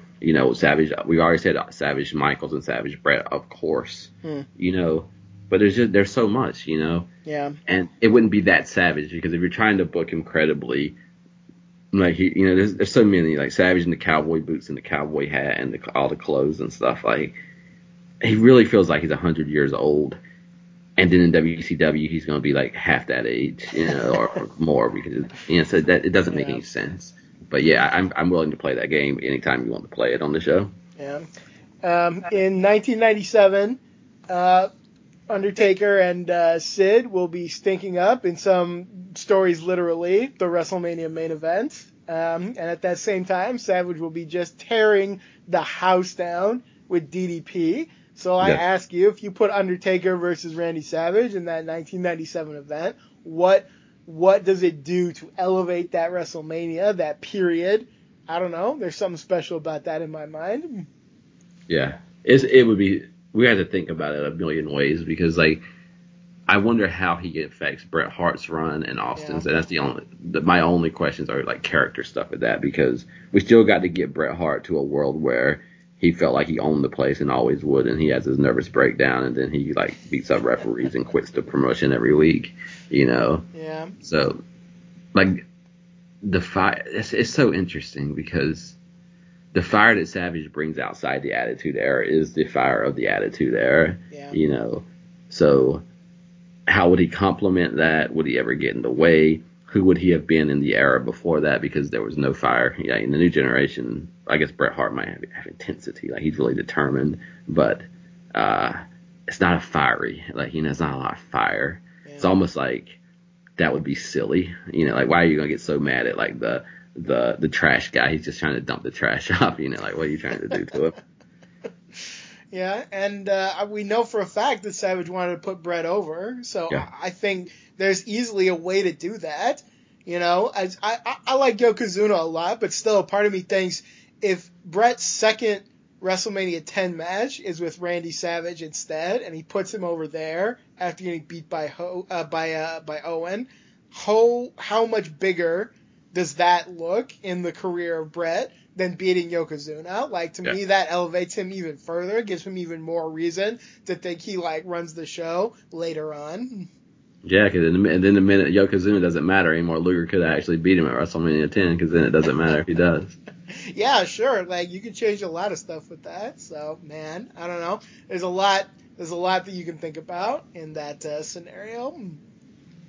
Yeah. It's almost like, I like him as almost a godfather. Like, Yeah. he's feuding with Bret and Shawn, but he's also trying to be like a father. Like, so he's playing this role. And then if you did that right, where he's there, but he's almost like Undertaker in that he's also a boss, or like Andre. Mm-hmm. But then, because you got to somehow get him out of the way for Bret and Austin to happen. You got to make sure that he doesn't prevent that, because that's so pivotal. But then you got to fire him up if it's WrestleMania. So to me, I almost see it as he's done everything he's supposed to do in the company for all those years, like 93, 94, 95, 96. And Bret Hart gets to be pissed off. Steve Austin gets to be pissed off. Or Randy Savage gets to be pissed off. And you got to turn him into a very ugly, I think, version of being pissed off, because his pissed off has to look different than Austin's pissed off. Yeah. For it to work. But man, if it was my company, I'd be willing to take the headaches of trying to figure out all these turns in order to have Savage there for it. Absolutely, I think there's definitely a way to do it. So instead of that bright future, we get the just groan-inspiring, for me, moment where Hulk Hogan, and man, I couldn't believe, like, if you want to look up babyface privilege in the dictionary, or babyface bullying, please put a picture of this moment in there, because Hulk Hogan will shove Randy Savage into Buster Douglas so he can punch him. Both these guys, they're supposed to be like world champions, top of their field, and they got to team up to beat down this guy, Randy Savage, just because they're jerks. So that is my read. That is my groan. I wrote, I am choking on this in my notes, and that is how I felt at times in this bullying scene that we had to see. Yes, I will make a kind of like, here's WWF, I think, statement, and I will join you on that. That outrage. Like, it's obvious what they're going for, which is the only thing I think they go for now, is they want to have their moment. Like, oh my God, this will play on ESPN. Like, here's him slapping Douglas, and then Douglas knocking him out. And you can tell part of what Hogan's job is to get the fans into it, because the fans don't seem like they care, but you need the fans to all be standing so that it makes like ESPN. I feel like that was the whole goal of it. Yeah. Now when we get to what we do on the show, which is we actually care about the characters and the history and the storylines, there's nothing as gross. Like, this man was supposed to be your brother and your best friend. Mm-hmm. And you're not in a feud. Like, you had the ugliest feud where you kind of turned on him, but, people look past it because, hey, it's a business. But, like, why do you want him to suffer more? Like, what do you, like, you got his belt. He lost his relationship. He lost everything that he had. And you still want him to suffer more. You still want to see him knocked out. Like, what good thing could be driving that? And I think the answer is nothing. And I think it's sad for Randy Savage, because we live in a world where laws can be unjust, and we can call ourselves a king because we feel like a king and we found a queen, and we're getting into some spiritual stuff so that we can, feel good about ourselves. And it looks like we have changed everything and we're back in the sky. And the minute our feet touch ground in that practical world governed by those practical laws, every bit of self-improvement, every bit of self-talk, every bit of king and queendom, every bit of belief is subjected not to spiritual rules, but to the unjust, just laws of that land. And so Randy Savage's feet have to come down and touch an ugly, ugly earth. And he has to find out that even though I've gone 1,000,000 miles away from all of this, I am still standing in the same place I was when all of this began. And that has to hurt a lot more than Buster Douglas and his right hand. Yeah, you were right about that. Just a few more comments on that one. The fans are very loud for this. They're very into it, so you can't take that away. Clearly, they made the right choice for that live crowd, so I will give respect to that. And yet, I will also remind everyone, in just about a year, the boost for Hogan will start. And if you haven't heard me talk about burning goodwill, I think this is another example, because there's only so many times Hulk Hogan can misbehave before eventually those consequences start catching up to you. And it never happens all at once. You know, if you're in that positive zone, people are going to try to keep you in that positive zone. But if you chip away at that, the consequences will come later. They won't be immediate. So that's all I have to say about that. That's good to hear. I like that comment. And again, the mystery of the mystic, but I needed to hear that line as well. So people don't get away with stuff forever, is the message there. And I think with Hogan, it is twofold. So number one is simply, if everybody is the problem, then eventually people are going to say, like, hey, did you ever think maybe it was you? Just maybe. And then the other thing is that you've also got to start noticing, if you're a fan, if you're babyface fans, you never get to like a second person, because they're going to get driven out of town or turn heel. And I think with Sid, Sid is so wildly popular for no reason, really. He just comes in and he looks like that and he talks like that. But during that Sid Justice thing, he's quite popular. Yeah. And I think it is part of that burning goodwill, but it's also he doesn't even have to do anything wrong, and we got to lose another one. Like, you start to realize, I can't even come to the show and enjoy it like I want to. Yeah, no, that's a great point. It's Hogan's Tower will tilt over and fall eventually, and that's because he built it on so many shaky blocks. But that's the whole thing. We'll get into it. I'm going to be listening for the first time people are against Hulk Hogan, because I think it happens before. I don't remember this from watching the matches, but I just saw Undertaker make some comment about how, like, people cheered him over Hogan at Survivor Series in '91. I don't remember that, but I'm going to listen for it. I'm going to see if it happens at all before that, because it's the tide is going to be turning for sure, and it's not going to be just at Royal Rumble '92. That's just going to be where it's most noticeable. Yeah, and two things. I'll be shocked if it's the percentages that Undertaker put on it. But it probably is some of the fans, and not, number one, that's interesting because that's the Undertaker you're wrestling. But number two, how close, that's the end of '91 and this is the beginning of '92. So we know it looks like in that entire era, like they want somebody. So maybe it's not even Undertaker or Sid. They just want somebody not to be Hulk Hogan. Right. Yep. Absolutely.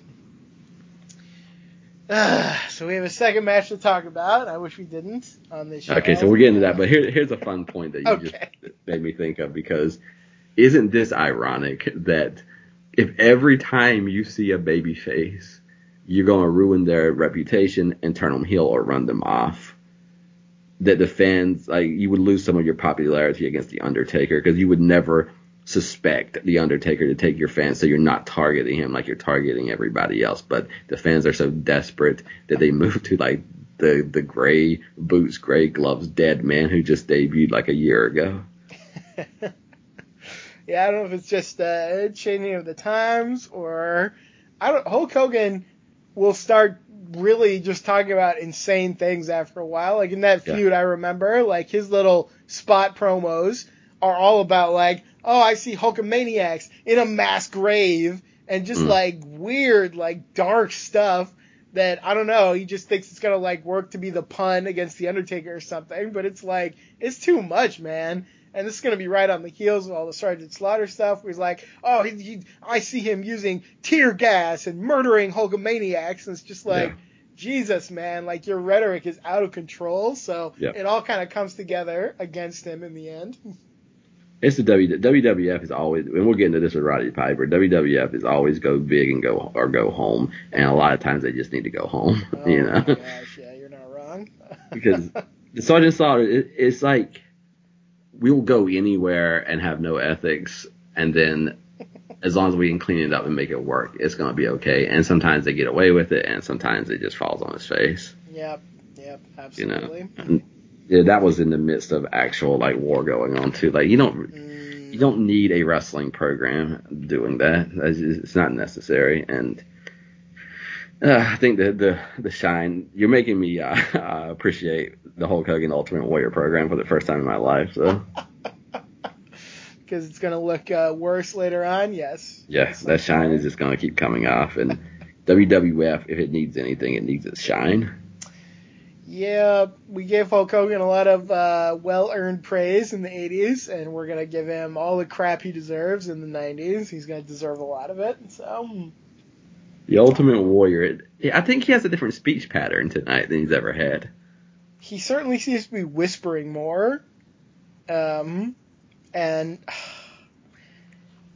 don't know, I'm going to talk about all this Ultimate Warrior stuff. Okay, so he's here and he's growling about other planets, and I swear I tried really hard to hear him, and he's just like whispering so quietly and so gutturally half the time that I really don't know what he's talking about. So I don't know why people are into this, but here's the Ultimate Warrior, I guess. If you want to hear somebody whisper and growl and snort and not talk about anything that means anything, then here's your guy, I guess.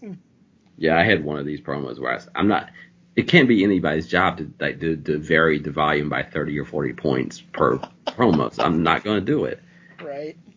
And so this one was stupid, and then he's about to have another one. But first, Jesse's going to go to Dino Bravo, and they're going to talk about the bench press record again. Earthquake no longer has the flag on his gear, so I think he is on the verge of dumping Dino Bravo, which I think will dump him out of the company. So, Ventura congratulates Bravo in advance for winning, so there's a shot to your credibility, Jesse Ventura. You have not been paying attention, it seems. Bravo talks for a while. I never heard him talk so much. He doesn't say anything interesting. Jimmy Hart shows us how low our level of discourse has gone, because he says Warrior doesn't have earthquake insurance. So please take that for what you will, which is nothing. It's worth nothing at all. Yes. We're back to Warrior. So Warrior doesn't he doesn't use with structure, he will say structure, like A at the end, and warriors, he doesn't say warriors. And I feel like there's going to be a time in his life, maybe before and after this, that he does. But this whole show, he's got a whole different, and maybe I've just never heard him speak before. But I was just baffled, by the entire promo, and I didn't know what was going on. It's just dear God, I don't know if I'd rather not be able to understand. I think I'd rather not be able to, because then he's not saying anything when he says stuff. But yeah, it's almost better not to know. Yeah. What's that? It's almost better not to know. I agree. Yeah, I have nothing except for that. Yeah, to your point, he says Hulk Hogan a lot. There's no L. I don't know why. I tried really hard on the show to hear the things he said, and it's probably shortened my life or something, but I'm going to share a little. Okerlund keeps this stupid narrative alive. He asks Warrior if he does have earthquake insurance. Warrior kind of mumbles, and then he says he doesn't need life insurance because he doesn't have the blood of the normal. And he really seems to hate normal people because he insults them a lot in these promos. He claims his veins are of a different consistency. He says, not even a natural disaster will profit me. And I don't know what that means. This is how you can tell that this is ridiculous. Gene Okerlund can't even make a pun out of what's happening. He's just like, okay, back to you, Vince. He has no clever comments to share, because I don't think he knows any better than anyone what just happened. This is what I'm talking. At the end of the show, Gene's going to go off on him with language that is only used for heels. Yes, absolutely. In his last promo, probably before he wins the world title, as the babyface beating Hulk Hogan, Gene Okerlund is going to be treating him like a heel in the locker room. Absolutely. And I mean, we know Okerlund's the ultimate Hulkamaniac, but even so, you're right. He's going to be like, get him out of here. So that's classic heel verbiage. Absolutely. Oh, man. I had at one point, why don't we treat this guy feels like he should be treated like the Shockmaster. He came in maybe for a month as a heel, and he just said these things, and then he disappeared, and we all just questioned for the rest of our lives what they were going for. Credit again to whoever pitched Warrior tripping down the ramp at SummerSlam. Yeah. It would have solved a lot of problems, I think. So this is it, man. This is the last time. This is his final build before WrestleMania 6. Yep, absolutely. This match happens. I don't know what to say, but Warrior jumps in the ring. He tries to attack Dino Bravo before he's ready, which is another heel move, but it's fine. For a second, I thought, well, maybe this match will just kind of be inoffensive, and then I don't know what happened. For some reason, Warrior crawls under the ring. I don't know why. Jimmy Hart just sort of like stands by the apron until Warrior is ready to pull him under, and then Jimmy Hart has to come out and like all his clothes are stripped off. So I guess practicing for Santa Claus is Ultimate Warrior. I don't know. This was so bad. I thought this was terrible. Yeah, I feel like they were trying to make Warrior fun. Like, oh, he's got a character. Look at him. He does stuff. But man, it was disgusting. I can't stand that stuff like that. No. Then there's a bear hug on the Warrior, and Jesse Ventura says he's making it so the Warrior can't breathe, and Vince McMahon says he breathes a different air than anyone I've known. So he's not breathing the air that they're breathing. It's a very unrelatable person from another dimension. And I gotta say, Dino Bravo, he executes this bear hug like he was the Yeti. You know, just it's all hip motion for no reason, and it's just bad. So yeah. You know. I know. So Warrior wins, obviously. Jesse Ventura. I don't even know why you said that. After the match, we get the real point of this because Earthquake attacks the Warrior and actually knocks him down, and he's gonna like sit on him from the second rope, and Hulk Hogan runs down to save him, and then I don't know if this moment shows that Warrior does or doesn't understand professional wrestling, but like the second Hogan hits the ring, Warrior just stands up anyway, so like he never needed the help. He was never in danger, I guess. So I don't even know exactly how to interpret that, but he stands up. He and Hogan have words, and then Warrior just knocks over the referee because he's a dick, I guess. Yeah, they go face to face, and you know it's the same. They might as well have clotheslined each other again in the middle of the ring. You know. Warrior's going to give us some insight, which is the first, later, that it's not even about being manipulated. In Warrior's opinion, something before the time of the Earth, I think, made this to happen. So Hogan's, little ploys are not going to help him because, like, why be friendly when, like, they've been slated, I guess, for eternity for this to happen. So at least in that you get maybe why Warrior is behaving like that. I guess, yeah, I don't know. I have no idea. They're going to try to talk to both people, and it will not clear up much, but we'll talk about these promos anyway. Backstage, Vince McMahon asks Hulk Hogan about his experiences with Warrior. They talk about the Royal Rumble. Hogan says, well, the Warrior was stalking me, which is something. Yeah, he says, I saw Warrior stalk me and my Hulkamaniacs. Of course, he has to stalk the children as well. He says Warrior is the most powerful force to attack Hulkamania. He asked the Hulksters if lightning could strike twice, and they said yes, but he didn't believe them, apparently. So a little disconnect there between Hogan and his Hulksters. And I guess now that I'm seeing it, they're kind of putting the storyline together at the last minute because I said Warrior's about to tell us, the slated kind of fate of this. And then Hogan says that when he looked in the Warrior's eyes, he saw mission, he saw destiny, so that he knew that there was nothing that could sway Warrior from like the path to come. But he also says it was an accident when Warrior hit him at Saturday Night's Main Event. So this narrative feels all over the place. It's very strange. Vince asked Hogan if he wanted to steal the spotlight by running down to help the Warrior. Hogan says, no, I just watch Warrior's back, so he's at his best at WrestleMania. And he says Hulkamania will destroy the Warrior. So we'll see if that is true. I was trying to think if Vince has done any backstage interviews on Saturday Night's Main Event. I can't remember if he has. Very few, if any. It's a rare occurrence for sure. And it's it's that last kind of moment with Hogan before the fall. So it's I think it matters in some weird way whether it was for us or for them. It's a curious setup for that promo. It's also possible he just didn't want to be the one with Warrior, as we will see in a moment. So Dean Arcland did not either. Yes, but he's not the boss, so he doesn't get to decide. What is this nonsense? Go ahead. No, go ahead. What is the nonsense in the background with the Warrior wildness and all that garbage and stuff in the back? What is that? I have no idea. Okerlund is with Warrior, who is wandering around a locker room with a rope, I think, around his neck. I don't know why. I don't know. Warrior snarls and he snorts and he says Hulk Hogan, and he whispers away from the camera, so who knows what he said during that part.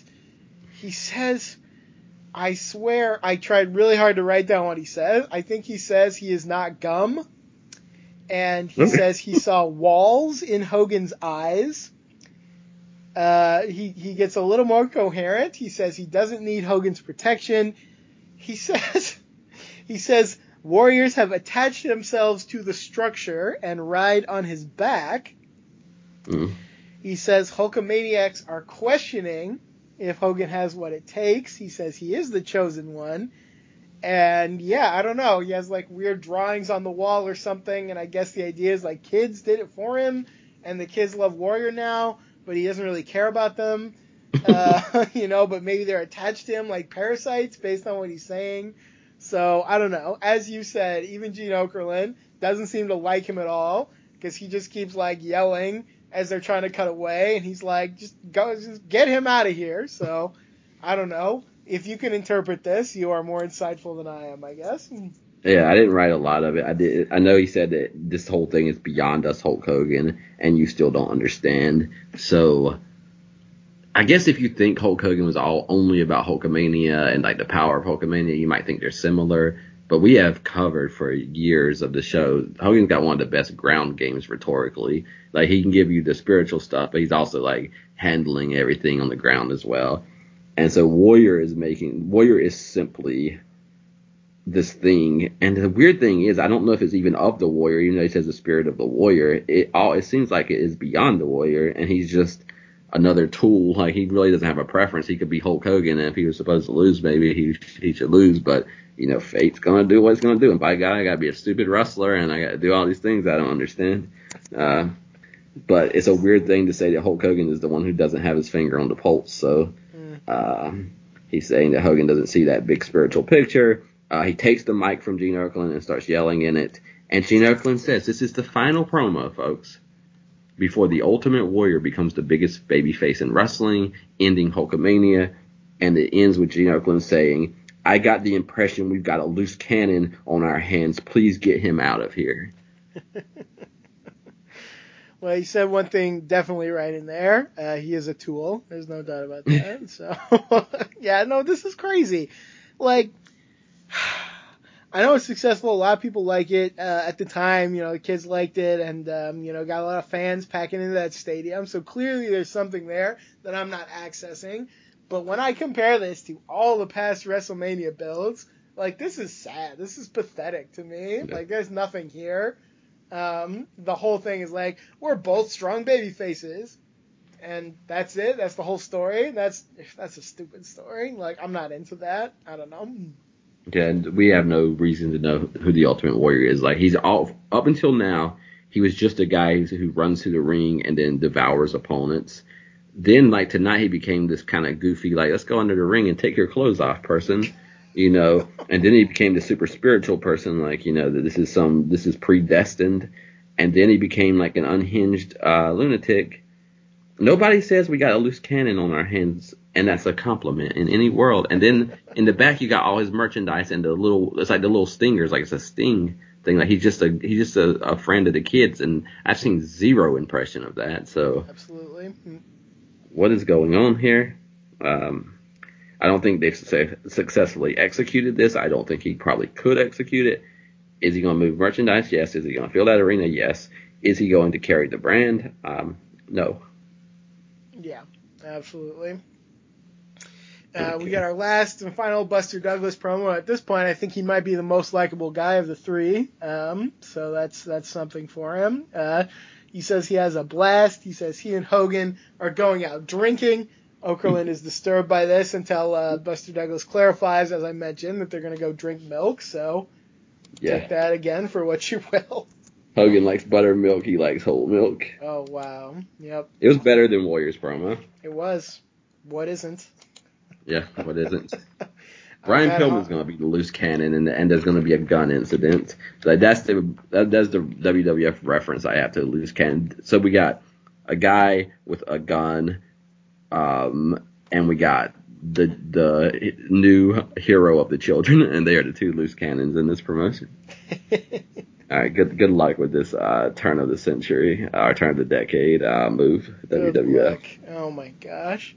While we're on this, I did send a link for two more, or one each, Warrior Hogan promo just before WrestleMania. So I think if you're amenable, if you can get to that part of your notes, maybe we'll just cover that here and get it over with. Yeah, I got really very little to say about it.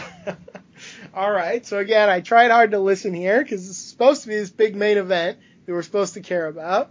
So first we have Hulk Hogan. Hulk Hogan says WrestleMania 6 is more intense than every WrestleMania put together, which is stupid. Nope. It's not. He says he feels Hulkamania is in danger, so he went back to train at his old gym. He also talked to a magic mirror, and he makes up some rhymes, and that mirror didn't give him a clear answer about what would happen, so that's something I didn't know Hulk Hogan did. He says, go ahead.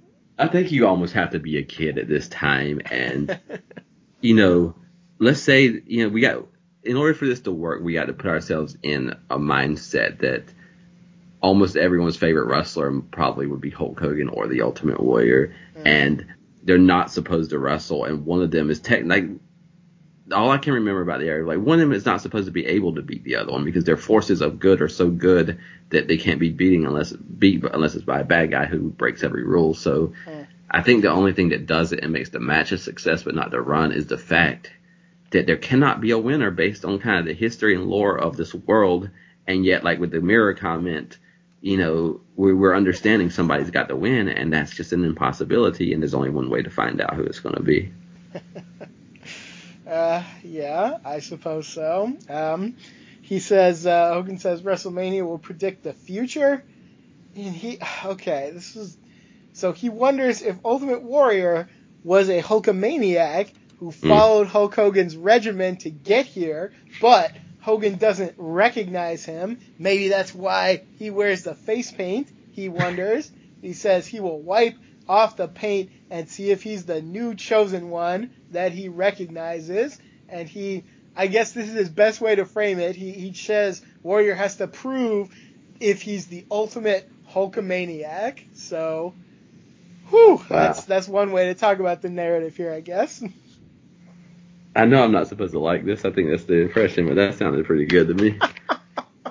He finds a way to ensnare every last person, even Warrior, who will not play any of his games. He has now found a net big enough for all the universe and all the worlds that Warrior. Because what do you do here? So either if you're a Hulkamaniac in a way, why are you doing this? Everything you got was because of Hulk Hogan. If you're not a Hulkamaniac, you're suspect. So you're gonna be guilty on some charge, And I think it's masterful to say why is he hiding behind that face paint, Yeah. So I think this is rhetoric to the children and probably their parents to let them know, so you're just going to trust your children to watch this guy who can't show his face, huh? Okay, I'll step out of the way. You guys all go to hell together. Oh my gosh. Well, if that's your feeling, then I understand it, and I don't know if this next part will confirm or confuse what we've talked about, because Ultimate Warrior, man, he's especially off the deep end here, so interpreting as best I could, he has a question for Hulk Hogan. He says Hulk Hogan will travel to WrestleMania with the Normals, again, speaking derisively of the Normals. He says they will experience malfunctions, and he wonders if Hogan will show self-pity. He also wonders if Hogan will comfort the Normals, who have even more fear than he does. He says that Hogan will kick down the cockpit door and take the pilots who have already made the sacrifice so he can face the challenge. He says Hogan should shove the controls into a nosedive and self-destruct. And then he finally says something coherent. He says he is not the chosen one that Hogan speaks of. He says he is just the only one. So I don't know what to make of any of this, but that is what was said before WrestleMania 6. I've noticed two things from that. There was some very hard truth at the end, but it was truth. And then, so I guess your choice between these two is Hulk Hogan makes you feel special, but it's for being something that you're not. Like, he gives you all these extra powers connected to him, but it makes you feel special. And Warrior makes you feel terrible for all you could ever be. Yes, Warrior does not seem to like normal people. He doesn't, have any association with them, despite what might be scribbled on his locker room wall. I don't know. He's truly just like from an alien planet or something. I'm not knocking history, folks, because this worked. I think we've said it 5 times in the show now that this worked in the moment. But this is an abomination. Yeah, and this does nothing. Yeah, this had no chance. I wrote in my notes somewhere, we better be happy that we treated Hulk Hogan fairly in the 80s, because if we had just come in and attacked him, he's awful, all his matches are awful, these promos are awful, and then we said, we don't really like Randy Savage's title reign as much as we hoped, and then we talked about Warrior like this, we would be saying that this was one of the biggest and best eras of all time, and every world champion was pretty much... we would have had no credibility, and we needed to save. We had no idea we needed to save all our credibility just to have this Warrior conversation, because I'm acknowledging the success that he had in the moment, but I can't tell you. We are at the end of the day now, and he has not done anything that's impressed me. And if anything, he's opened up and gotten worse. Yeah, agreed. I got nothing for Ultimate Warrior. He has shown me nothing that I can access, that I have any interest in. He is wholly outside of kind of what I can get into here, so that it just is what it is. I don't think he's going to win me over at this point. I'm going to have to watch that Savage feud and match closely, because I do remember enjoying that, and now I almost wonder, am I still going to enjoy it like I did before after suffering through all this? So we'll see. We'll see when we get closer. I want to think it's going to be good because it's so storied, and also Warrior can't hear his hands, which I think the more doubt he has, the better he's going to be, because he's the biggest offense right now is just this arrogant self-assurance that he's better than everybody and he's different than everybody. So we don't know what he is. We only know we're not that and we can't access it. So what is our investment in that? Yep, absolutely. All right. I think that covers all the Warrior Hogan stuff that we want to bother talking about. And of course, we'll talk about it more on the next show. So yeah, let's see what else we got. Okay, so as mentioned to earlier, we got the bad news out of the way. For me, we got a lot of stuff that I was not into. Now we're going to talk about some stuff that I'm very excited to get into, with one little exception. But for the most part, this bonus material, I think, was very fun. I'm glad we had a chance to go through this. My friend, are you ready to jump into these extra matches and promos we've got going on? Absolutely. All right, so I'm going to start us chronologically. We're going to go to February 19, Madison Square Garden. Some matches on YouTube that you can find that I posted the link to as well. And it's one that's very special to me. It's Tito Santana taking on the one and only Playboy Buddy Rose, who is a guy who does not get a lot of conversation, who's not really that well known, a very big star in the Northwest in the kind of early 80s territory era, and also spent some time in the WWF. Here, kind of later in his career, he has blown up a lot physically in sort of an Adrian Adonis-like way, but just like that great wrestler, he will be so graceful, so capable, so excellent in his large size that you will not mind for a moment if you are like me. So we have this match from Madison Square Garden. I'll just say right up front, I had a lot of fun with this. I'm excited to talk about the details, so let's get into it. This was one of the great blessings of this Legacy series, is getting to see this Buddy Rose match. I got the word grace in my second sentence as well. He does a drop toe hold early, and just rolls over the guy up to the head, and he does it like he is a cruiserweight. I've heard it said that if he was born later, he would have done a lot more in the business, but he was kind of before his time, and I'm inclined to believe it. Oh, absolutely, yeah. I mean, this guy in a different time, in a different place, in different circumstances. I think could have been even bigger than he was. And yet, I would say even for what he did accomplish, if you're ever able to check back the Portland territory that he worked a lot in that Northwest area, he is brilliant in that place. He's got those shades of Bobby Heenan. He has some shades of Ric Flair. This is a guy actually quite a hand in training Larry Sweeney, a guy that we spent an episode talking about. And I think you could definitely make that connection if you see this guy work and talk. I've never really checked out the Northwest. That's also Big Josh's area, right? Yeah, absolutely. Absolutely. I might have to check that out eventually because you just watch this guy, man, and, you know, I don't know how people can do it. Like, I don't know what it is, but it's very Adrian Adonis-like that, you know, he is kind of fading. He's not in the best shape of his life, but somehow, you know, it's not going to stop what he's going to do if you give him a chance to do it. Yeah, no, absolutely. This match is super fun. I definitely also noted the way he just like floated over Tito when he was kind of rolling over him, doing that move. And yet, just like the perfect heel, because as he does this beautiful move, he ends up back in like the same arm lock he was in before, which is just beautiful, and like it pops the crowd with a laugh, and like that's what you got to do. This guy, he's great, you know. It's a real shame because in 1984, when Bobby Heenan first came in here, Buddy Rose was like the first member of his family practically, and it was over in like a second because I think he went back to Portland or something. But man, like if that could have continued on, I would have loved to see that because that's a great pairing right there. Oh, so good. Bobby Heenan's in the booth teaching us that that was a pleasure as well. Yeah, well, he says he cheats, but he just does it first. And it made me think, like, babyface is off. They do it first, actually, in reality, in this era. But, you know, it's an interesting point that all of us are cheaters. So I just got to do it first, and then they do it second. But, you know, are they better than I am, you know?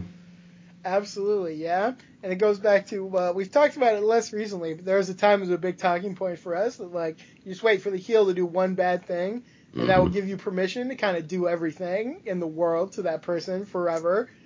And I think it's very, like, especially the 80s, but just like in culture, because I was thinking about these movies of the 80s, these action movies, Die Hard, Rambo, all this stuff. It's like, just wait for the guy to misbehave, and then you can go in there and like blow them apart with your gun or something. You know, it's the same exact energy as that, except they don't die, so you can just keep doing it forever. Yes, and that's creepy. Like, there's got to at least be a time limit on it.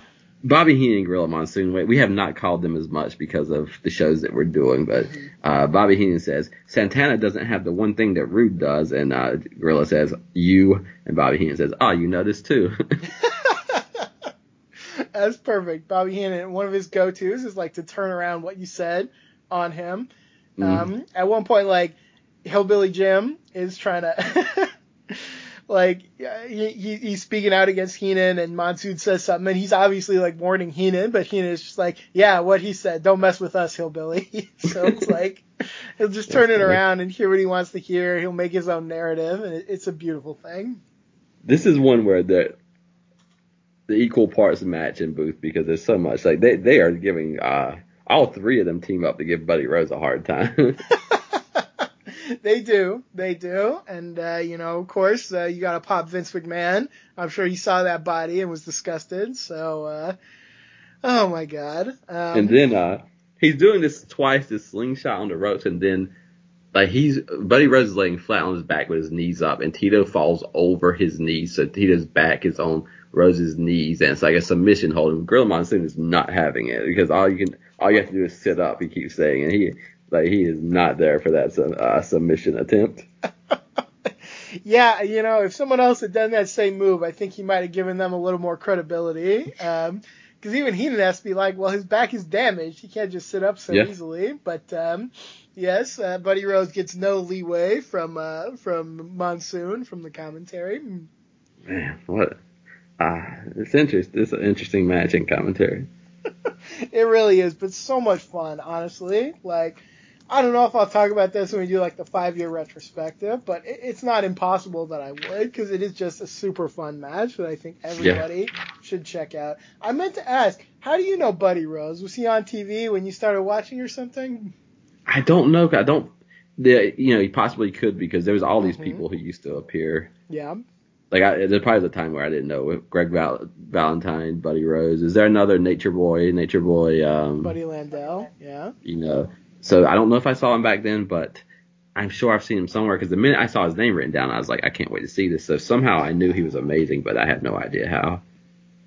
Yeah, I mean, he's definitely one to check out. Worked in AWA also and had a famous, to those in the know, feud with the Rockers before they went to WWF, which I've seen some of, and it is sublime, in my opinion. A tag team feud with Doug Summers and the Rockers. So a lot of great Buddy Rose stuff out there if you know where to look. Nice. He does so much remind me of Adrian Adonis. Like, they are so present and smart and aware of what they're doing. Yeah, it's not just the size and the surprising grace. It is really kind of the mindset as well. I don't know if they ever interacted, but man, I think they would have made a great tag team or something. So, what does it say that Rick Martel is now completely like the model and Tito is still wearing Strike Force gear? Yeah, well, you say that, but when Tito puts on those Matador pants, it'll be worse. So, yeah, I'd rather they both kept acting like Strike Force for as long as possible, personally. I think he said they sent him to like really learn that and he thought like he was getting a major push on his way back. Ugh, poor guy. Yeah, no, there are a lot of vignettes about that where he's in Mexico and doing like bullfighting and all this weird stuff. It's like put a lot of effort into something that you didn't have any interest in pushing because he will not. They'll treat him mostly just the same and maybe a little worse. So I don't know what to tell you about that whole thing. And yet he'll still be great. Like, there's a Tito Santana Ric Flair match that I want to pick up in late 91, which I think is fantastic. So it's not like he ever stopped being good. They just weren't that interested in using him. We got to dig down to a show like this to really see a meaty Tito Santana match at this point. And it's great. Like, this is a great match. So, I don't know. Yeah, it's a great match. He was one of my favorites when I first started watching it. Like, he popped no matter what he was doing. Like, he had Michaels early, so there's going to be a lot of good stuff. Sure. I think WWF, a lot of times, they don't know one way or the other who they're going to choose. And sometimes even after when they make their choices, it's done. But I still don't know if they always know. So everybody's got to be very open-minded that you're either about to be pushed bigger than ever or buried completely or nothing's going to change. Especially in this era, but I think in a lot of eras, you can really tell the rare occasion where they do sit down and plan something out. Hogan Andre, Hogan Savage. These things, like, they stand out a lot because a lot of times they just don't or maybe can't plan these things out. I mean, you think about the machine of the WWF at this point and how it is just like barreling down the highway at all times, like 2 house shows a day a lot of the times, traveling constantly. Just it's got to be hard to always know exactly where you're going. I always thought, especially in this time, Vince McMahon has got to be driving this thing half on instinct. So, yeah, sometimes things just go into weird little places where they don't fit anywhere quite. And I don't know. It's just the strangeness of trying to run a wrestling company, I think. Yeah. So I'm glad we got some Tito, and I'm glad we got some Buddy Rhodes. Yeah, absolutely. In the end, Tito Santana does put away Buddy Rose with that flying forearm to a very big pop, I thought. So MSG also loving Tito Santana. There's a clue for you. But yeah, it's a very fun match. I hope that you will find the time to check it out because it's a real pleasure. Absolutely. Great stuff. I love it. All right, next bonus match. We're going to jump ahead 1 month. Also Madison Square Garden, March 19th. Very close to WrestleMania now. We have a tag team match, Demolition taking on a team I don't think we've seen yet, which is the Orient Express, which is Tanaka and Sato. So yeah, this one's on the network. You can find it on the old school section. If you look around a bit, got some nice house shows loaded into that area. That's definitely worth checking out. Yeah, so I guess this is still part of like Mr. Fuji's endless war against Demolition. He's got a whole new tag team to try out here. Demolition never did anything to him. He forsook them as tag champions to not be manager of the tag champions. What a character. He's really quite something. I'm not sure if this happened already or not quite yet, but Mr. Fuji will again show his amazing managerial prowess by splitting up the powers of pain and selling them off individually. The Warlord to Slick and Barbarian to Bobby Heenan. So you can decide who in that whole scenario got the best of it. Yeah. So early Gorilla Monsoon calls Fuji a human piece of garbage. Lord Alfred Hayes says, I'd rather refer to him as the devious one. Gorilla says, would you buy a used car from him? And Lord Alfred Hayes says, I wouldn't buy a used car at all. I'm a gentleman, a lord. But he does allow that he would instruct his chauffeur not to buy a used car from Mr. Fuji. So the announce team, so much of what was best about the 80s feels gone in that community where everybody's living together, narrative-driven fight for the announce booths may have outlasted the wrestlers in that beauty. Mm-hmm. And I will say especially on these kind of regional house show type shows, because it's not, you don't have to have the strict narrative that you do when you're doing like the national show. It kind of exists outside. I think I talked about this before, but man, some of my favorite content from this era are these like specialty house shows. And the MSG ones goes on till early 92, I think. So I hope we can keep pulling from that area because, there's just some super fun, like you say, like comfortable community stuff, especially these commentators who can kind of relax and call things in sort of a different way. And I really appreciate that. I think it's very fun. Absolutely. I said the other week that, I was used to that he turned him inside out on the clothesline. That was the phrase. That was the thing. I loved it. Absolutely. And Tony said something else that did not work. Well, Hillbilly Jim said one in Demolition. And I think if I heard it early, it might have worked. He said he uncorked him.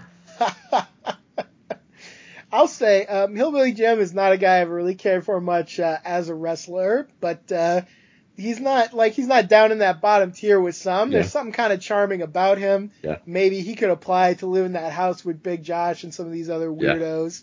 Yeah. He could be in that range possibly.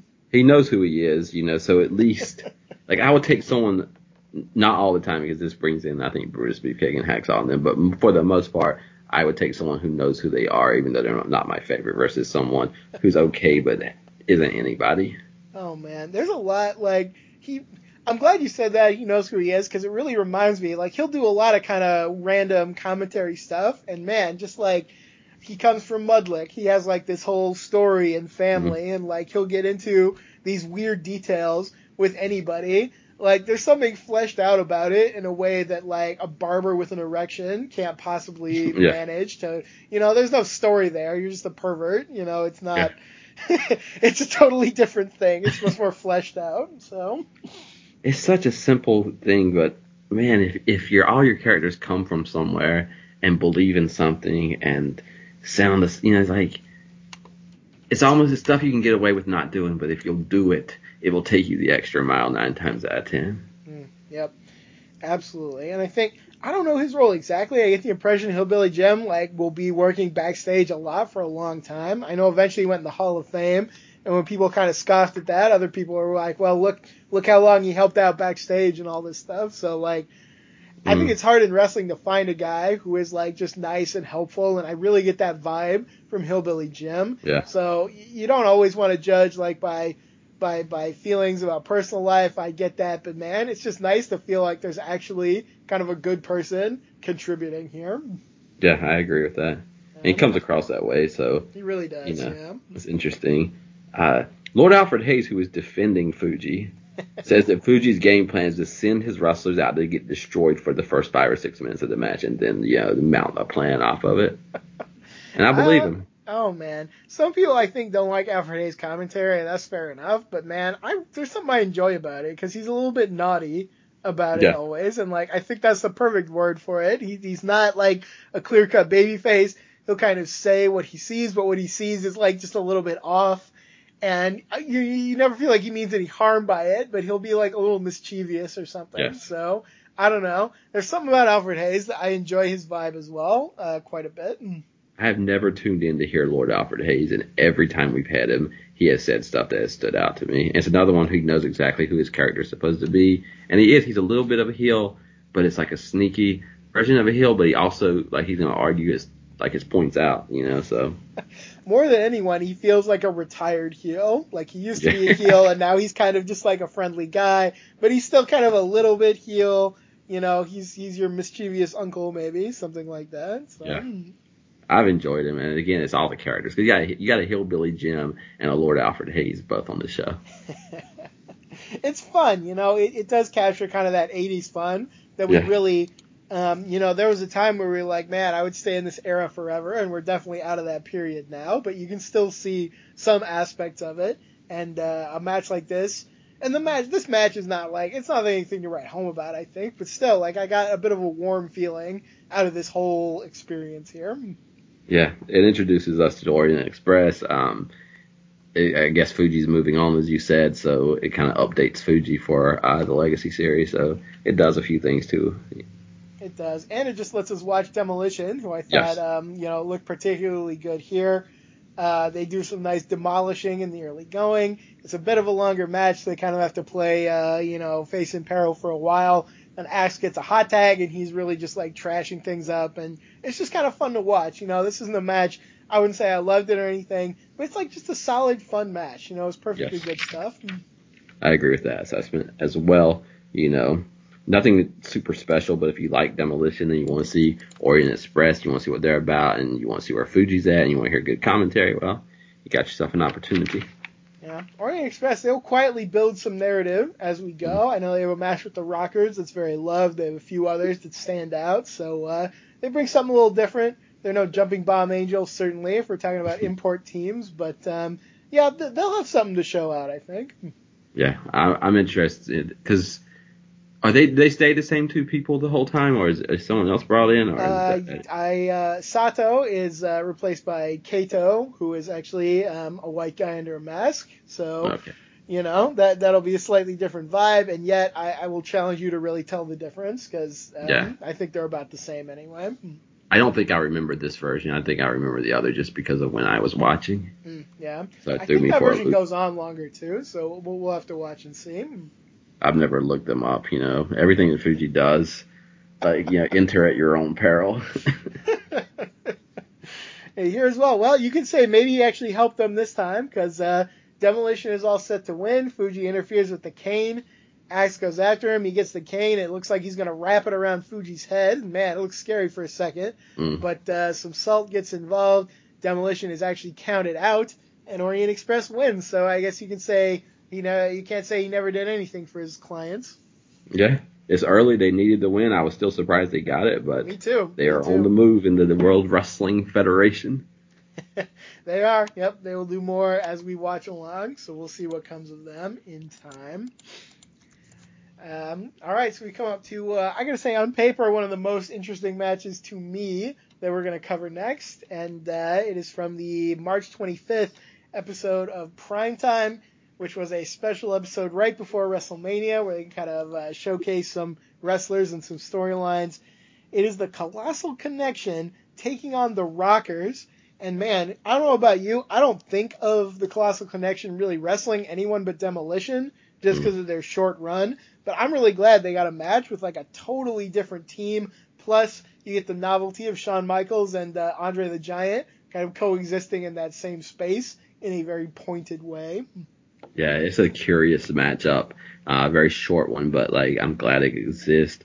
Andre is absolutely, you know, at the end of his days. So I think anything we can get from Andre, you know, is a plus right now. And if it includes someone who's going to be with us, you know, for the majority of this era, all the better. So Andre's closing out, Michaels is beginning, and they overlap a little bit.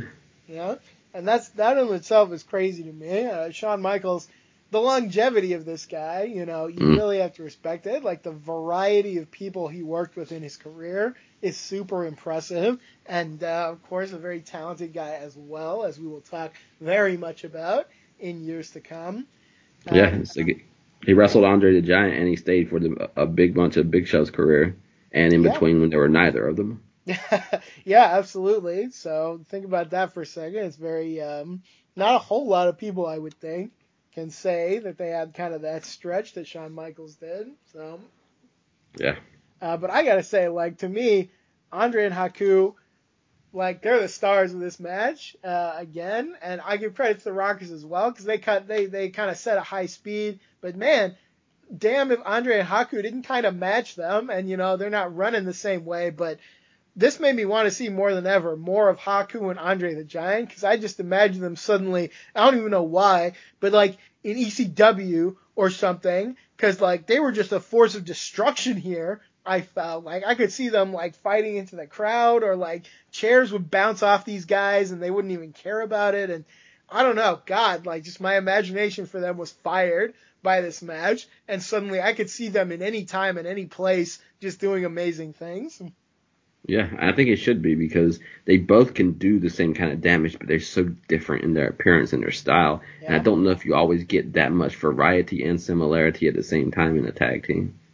Yeah, absolutely, because, they're both, like, weirdly indestructible, but Andre is like a glacier, and Haku is like, I don't know, a tomahawk missile or something. Like, I don't even know if that's the right way to talk about him, but, yeah, the similarities and the differences between these two guys make up for just what I think is a great team. I'm sure some people are down on this because, yeah, Andre, like, he's limited, but God, what beautiful limitations to work around. I love Colossal Connection matches because every time Andre touches a guy, it's like they died. And that's the perfect way to work Andre the Giant, especially at this point in his career. So I love it. I think there's some great stuff in here. Yeah, they work well together. That they keep using Andre's head. I like how the Rockers always seem to have a sequence where it's like the double clothesline or something, but they always, like, one of the Rockers is taken out, the other one gets under, and so this one, then I think they go for a cross body, but they're caught, and then the other one who was knocked down originally gets up and drop kicks the back. So like they complicate some of the sequences that you sometimes see. Yes, they will not just sit around and do what's expected. I noticed that as well. I thought that was very well done. Oh man, so much good stuff in here. Because like, right at the start, Andre and Haku just like attack, and you're like, oh man, the Rockers are just gonna die like Demolition did. They'll never have a chance. But they actually rally up. They hit some drop kicks.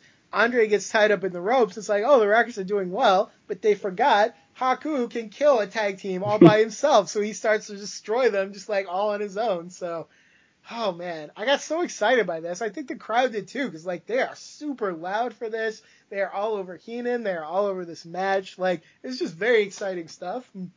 Yeah, and when someone stands on the apron, the post is there, so they could stand on one side or the other side of the post. Yeah. And so Andre is on the right side of the apron, on the right side of the post, and he just reaches in the ring and grabs from the outside one of the Rockers and throws them over the top rope, opposite of where he is. Yeah. God, just the stuff that Andre can still do is worth so much to me. So I'll never be down on this era of Andre. Like, talk about your less is more. Talk about working smart. Some very good stuff. And it's not like he can't do anything. Like, he's going around. He sits on Jannetty, I think, like a bunch of times. And I'm sorry, Earthquake, but you're just not the same. You're not in that league. Because when Andre sits on you, I'm like, man, you're going to have two, cheek-shaped impacts on your body that are just going to destroy you. So, my God.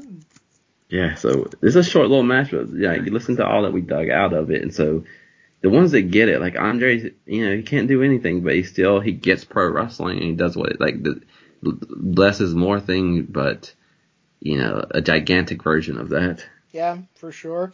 And yeah, you're right. This match is probably like 4 minutes or something, but they just do a lot in that time. I've said always that your match doesn't have to be long to be good. It's a really good short match. It's one that I there's a link to it I posted. I hope you'll check it out. It will take up very little of your time, and I think you will have a very good time with it. Yeah, I agree. It ends perhaps prematurely. Demolition runs out for the disqualification because they are sore about losing the titles. We may like Demolition, but they're still baby faces, so they still have to act the part. So here we are. Yes, they certainly do. Like, why even give them 4 minutes? Like, if you're just gonna come in the ring anytime you want to, like, why even let them go? Yeah, attack them in the aisle. Why not? Unless you wanted them to be softened up for you, which is not really heroic. So yeah. Do better, Demolition. Yep. Well, we will have that Demolition Classical Connection rematch at WrestleMania, and the post match of that will make me sad, yet also be very satisfying. So we will see what we get there. Yes, we're gonna have a WrestleMania moment, my friend. I am struck really strongly, just as we talked about this. I knew it would happen, but I'm struck anyway. How much better I like all this stuff than that crap we saw in the main event. Like, what happened there, man? Like, you won me over a little bit on some of the Savage stuff, but man, I gotta say, as far as like the main shows we've watched, that's got to be one of the ones I've enjoyed the least in WWF The Legacy Series, and yet the company is still doing a lot of great stuff. So what the hell is happening up at the top, you know? Yeah, I think that's also when you're like the day before WrestleMania almost, and you haven't established your main event. And I still don't think they did, but hey. Well, it just hit me though. Like if you watch WrestleMania 6 and you don't yet know what the future holds, Hogan and Andre are both potentially, having some game-changing moments for what the future means for them. Right, yeah. No, that's true. That's true. What did Hogan say? He said WrestleMania will predict the future, I think, and it's not going to be in the way he implied, but I think there's maybe some truth to that. Wow, that's big. Yeah. All right, we got one match left to talk about, and then some promos that we want to go over. And this match, I gotta say, I loved that tag match we talked about. I love Tito Buddy. This might be my favorite one. I was really hoping it would deliver, and I think it did, just in terms of being exciting, being energy, being motion. It is Randy Savage taking on Dusty Rhodes one-on-one, also from this episode of Primetime on March 25th. Sadly not on the network, but again, I posted that link, so I hope that you will watch it. I gotta ask, before we get into this, I'm gonna go back to the Devil, and I'm gonna try to make a better deal than I did last time, because that one didn't impress you. So I'll say, okay, here I have a contract. You can sign it in your blood, and it means, when you go ahead and run your wrestling promotion, you can get one guy at his absolute prime, and you can never use the other. And the two are Randy Savage and Dusty Rhodes. So that's not fair. You're going to win this time, my friend. I think the only questions, this is a cop-out, and I'm sorry, but I think the only questions you can ask is what kind of wrestling promotion are you trying to run? Like, who else is going to be on the roster? Because one of them is not going to be better than the other. That's for damn sure. Right. Yeah, I'm going to lose this one. I have no answer for this. It's very difficult. Go ahead. If I need variety, I think Savage, because if I want someone who's gonna be a great babyface and heel. If I want someone who might run the whole thing and be the babyface, it'd probably be Dusty. That's a fair answer. The nice thing is I don't think he can go wrong, because I think if you put either one of these guys on top of your promotion at almost any time and place, and you really put your faith into them, I think you're going to get tremendous results. So you can't really lose is the nice thing, but you will lose if you can't use the other guy, because they're both so great. They both have their issues, but I think if I got to put up with headaches every day, I think I would go with Dusty Rhodes. It's weird. I think I would ultimately go that way as well. Although if I had to pick in 1990, I'd probably invest more in Randy Savage, but that's not how I phrase the question. So, God, they're really neck and neck, though, for real. Dusty's going to do what all top stars. He's going to try to weasel his way into everything. You got to expect that if you're in the business. But, yeah, I think some of the paranoia and all that with Savage, and I think I'd rather watch that from afar. Someday, I think if I ever get the opportunity to really watch the Dusty booked stuff week to week, maybe I will finally get access to the idea, the stuff that, because Dusty Rhodes was not liked at one time, very much. They're he just booked himself too strongly, and he overused this or that, and he got old after a while. And I don't doubt that is true in the week to week felt experience. But God, I have never had any access to that, in my own mind, because I just love seeing Dusty Rhodes. I think he kills it every time. Here's a question: who has stayed around and not gotten old? That's a really good question. I don't know. Yeah, eventually everybody gets old. So that's a good point. It's a funny thing because it's clear. I think, and this could change tomorrow, but if I had to compare them, I think I might like Savage slightly better, but I need to watch more Dusty stuff. But I think I would absolutely pick Dusty Rhodes, so I'm going with Dusty Rhodes. Okay, all right. The devil, I'll let him know. So I'm right there with you. I would almost say exactly the same thing. And there's just something. They're both transcended, but I think Dusty is transcended in a different way, in a way. And maybe it's because we watched Randy Savage be champion and not really succeed the way we wanted him to. But I don't know. I just feel like Dusty, there's maybe a higher plane for him, just slightly higher, that he achieved. Because he will be like the most popular man in wrestling at one time. We're already past that, of course, but I think he really had a claim to that at one point. And I just don't know if Savage ever got there, being under the shadow of Hogan. Yeah, I think it goes back to if you need the horizontal, go with Savage. The vertical is going to be Dusty because, like, I would build my company. Like, if I pick Dusty, that means I'm trying to go with Dusty. I'm trying to build a Dusty promotion. If I'm going with Savage, he's a utility. Like, he could be a top star, but I'm going for a utility guy. I'll probably want him to be everything before we're done. Yeah, it's a great point. I don't know if Dusty could have been everything, and yet, like, he'll do all these mid-card feuds in WWF, and I'd say just based on this match, he's gonna kill it. Yeah. Holy crap! So, okay. So getting to the match, we have Vincent Ventura on the call once again, and I had a little flash to that comment you made where they were just doing matches around the elbow, because this starts with Dusty elbowing Savage while he's still standing on the apron, like he can't even get into the ring. But he recovers quickly, and man, like there's a chaotic fight. Sherry's in there, Sapphire's in there, and I gotta say, I think you made the point that you like Sapphire, and I didn't dislike her. I'm honestly liking her more and more. And I don't know, she's adding something here. Like, she's into it. She helped make this even more chaotic, more interesting. I was very taken immediately by the energy of this match. Yeah, I had nothing to go off of. I've gone, like, site by site, and she has done nothing to disappoint me. Like, Warrior, I've taken Sapphire and Warrior, and Sapphire has not let me down, and Warrior has not impressed me yet. So. Absolutely, yeah. I mean, we'll see when she has to wrestle a full match at WrestleMania. Yeah. Perhaps opinions will change. But I don't know. Like, clearly she kind of knows what she can do, at least as far as this goes. And so far, I'm enjoying the hell out of it, to be honest. And they're really smart. Like, they use her sparingly, and it's been effective. Like, she says a little bit, or she does a little bit. You're not trying to turn her into, like, oh, give us 20 minutes, Sapphire. Yeah, God forbid. Like, working smart is very important. A lot of this match was Dusty's got his elbows, of course, but I don't think we've talked nearly enough about Savage's jabs and how he, that's his response to that, where he's going at the face, at the body, or anything. He has his own great strike that he throws back here. Yeah, and he catches, like, Dusty's standing, like, not looking, and Randy Savage runs up on him, and I've seen that so much that I thought it was a knee into, like, a flying knee into the lower back to send you out of the ring, but he did a double axe handle to the shoulders. So, like, if your back is turned to him, he might be coming at your neck and shoulders, or he might be coming at your lower back, and you have no idea what it's going to be. Yeah, absolutely. He's so good. The jabs are awesome. They are super awesome. I love it.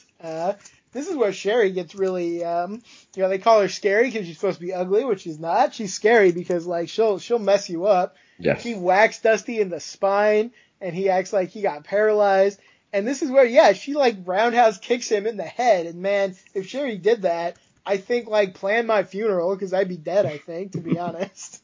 It's a surprising moment because it comes out of nowhere. You've seen a lot of these floor incidents, and this was a different one.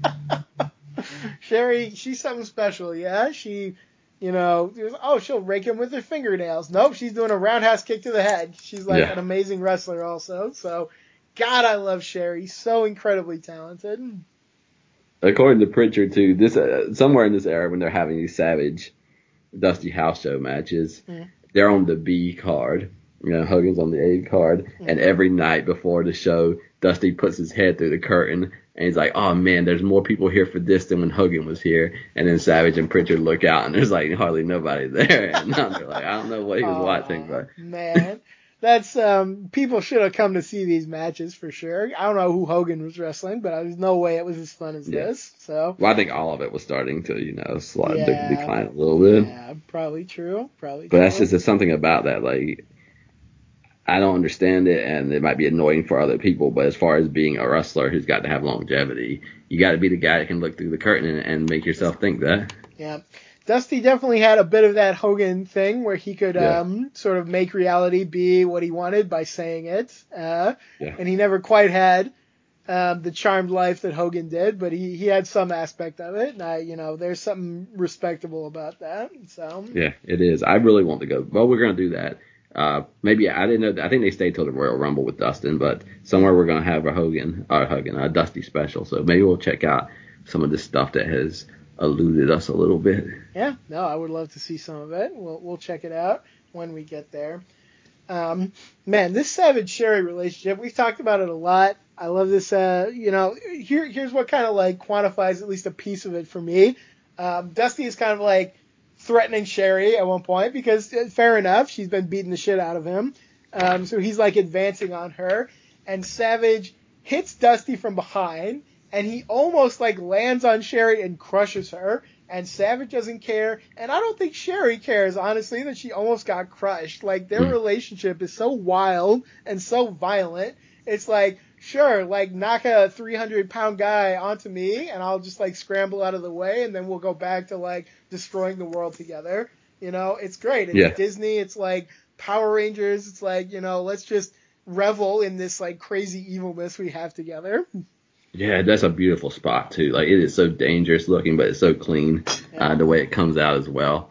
They are just full motion and they're in it together. It's a very Bonnie and Clyde type, It's a very like you think they just robbed a bank type thing. They're on the move. Like where are they going? Where are they coming from? Are they here to be in the ring? Or are they just passing through the building? Don't ask too many questions.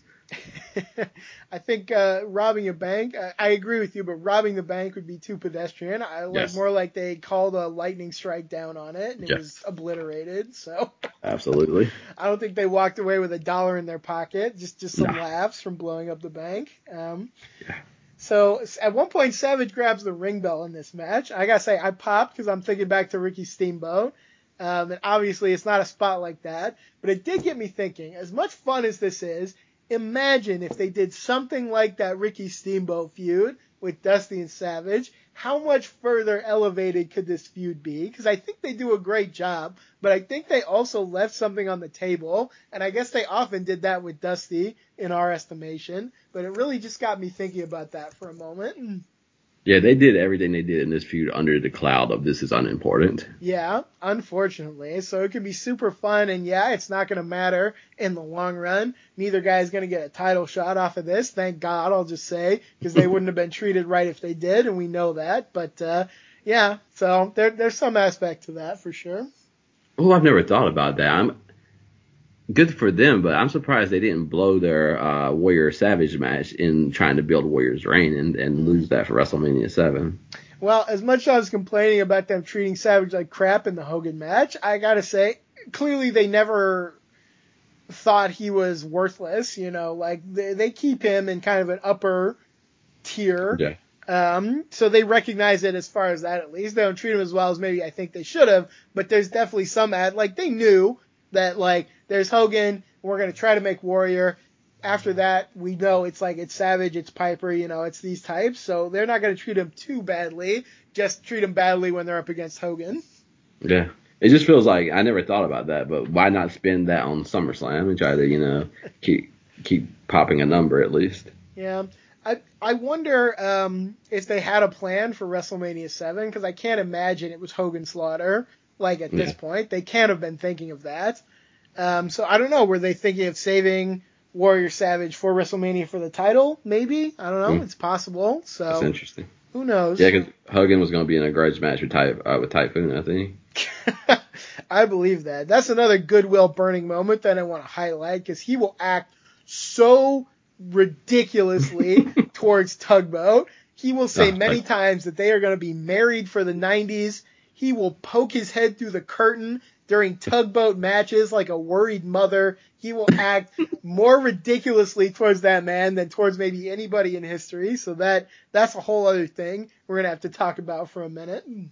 That's exciting. I think I've seen 0% of that in my life. So I just don't know how Tugboat ends up in all of this, but I don't know if anyone ever does. Oh, well, you know, Hillbilly Jim came along. I feel like it's kind of that same relationship where Hogan just takes pity on some schlub and like, you're going to be a wrestler and my best friend, you know? So I don't know why. Better than Beefcake, I'll say that. So I think Tugboat Taylor had a "You Are the Father" program in GWF, so he's been involved in some interesting stuff in his time. I don't even know what you're referring to by that, so we'll explore that one day. Oh my gosh. So yeah, this match it's really just wild. It kind of breaks down. Sherry's up on the apron again. She's in this a lot. Sapphire finally kind of pulls her down. Sherry punches her in the face and just levels her. But Sapphire, I guess she's tough because she scrambles back up. She pushes Sherry over. This gets nuts because Savage like grabs Sherry and Dusty hits Savage and Sherry hits Dusty and Sherry is trying to hold on to Dusty, but then Savage hits her by mistake. And it's just this crazy sequence. It's out of control and it's very exciting. Like the crowd is nuts. I'm nuts. I had a great time with this match. It is, and I will just say two things. I think it alludes to what you were saying, but like in the world that we exist in at this time, like I'm excited for. It might not be a good match, but they have me excited for the matchup and the feud. Yeah. But if you step out of that in any other world, when you have Randy Savage, like you made me choose between Randy Savage and Dusty Rhodes. They have both of them, and they are having a random one-on-one match to build a mixed tag matchup. It just tells you that. Like this is not ever going to be the Dusty Rhodes, and like to your point, Savage is not necessarily the Savage, and Dusty is definitely not the Dusty. So you take what you can and you enjoy it the best you can. Yeah, I think there's a tremendous amount to enjoy here, so I can't even complain too harshly. And I feel like the WrestleMania match does not have a good reputation, and yet I've never seen that match, but I did see a rematch that they filmed for Coliseum Video. Because they got some of those on the network, which are really fun to watch through. And that match kind of rocked. Like, it was very exciting. It was not like a work rate, great match, but it shouldn't have been anyway. Yeah. So I think it'll be very fun in a way you and I will appreciate, even if maybe some others don't. Yeah, I hope it'll be fun. The whole thing's been fun so far, so I know what reasonable expectation is, and I just hope they hit it. Yeah, this is a big redemption from Dusty's first tie-dye appearance on Brother Love, which kind of made me afraid for this run, but we've quickly redeemed from that. We're never going to be at full Dusty, but we'll get a lot of fun stuff. Yeah, we are a long way from that, and I have been pleased with the majority of what we've seen. Absolutely. For what it is, yeah. I'll say, polka dots over tie-dye, definitely. So. Yes. In the end, this breaks down just too much. Sherry storms into the ring, jumps on Dusty. The referee finally calls the DQ. And this was fun too. Sherry and Sapphire, they kind of fight in the ring for a bit. Sapphire throws Sherry. She rolls out of the ring. Dusty grabs her, throws her back in. And then she gets tossed around yet again. And the crowd is just nuts for it. And I don't know exactly what the difference is, because I think if Hogan did this, I would hate it. But when Dusty does it, I don't know if it's just he's more charming or I just like him more. Something about the way he does it. Something about the way Sherry just acted out so much that you can't really blame him. I don't know. It's a lot of factors maybe, but I really enjoyed it. So. Yeah, and it's like we've already said Disney, but this is more like a old school cartoon by the time that they're done. And they're just, they could be dropping anvils or anything could be happening by the time they were done in this melee. Man, I may have to think a little bit about Dusty Rhodes as Bugs Bunny in this run, because there's maybe a little aspect of that here. Yeah, he's poking people, he's having fun, he's stirring things up and then getting out of the way. He's very mischievous. I can see some of that.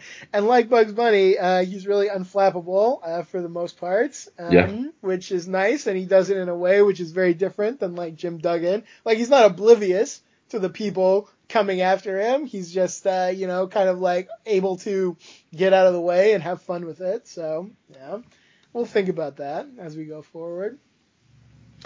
All right, so that covers all our matches, a few promos I want to go over. Probably go through a few of these very quickly, and then there's one segment that I really want to talk a lot more about.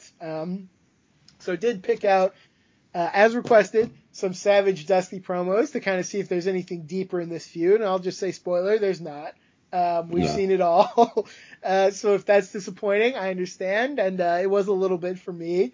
But I posted links to these as well. We get some nice event center promos, and I popped for Sean Mooney in the event center because that's weirdly nostalgic to me, even though I didn't see it as a kid. You know, when I did see it, it made a big impression on me. So that's something at least. Yeah, it's classic. Some things just are classic, and it is. Yep, for sure. So we got 4 of these promos. 3 of them are from Macho Man, and it's funny, like, it tells you this feud must have had some kind of success. There's no way that they were really, like, doing shows to empty arenas or, like, low attendance arenas, because they will run this feud month over month over month on the house show circuit, and each time, like, we'll see these Macho promos, and they'll just get, like, more and more escalated, even though they're very similar. He's always talking about, like, expect the unexpected. He does a bang bang at one point for Mick Foley, I guess, in the future. Sherry speaks, Sherry screams. She wants to fight Sherry. So yeah, these were fun, even if they didn't give me a lot more insight into this feud or anything.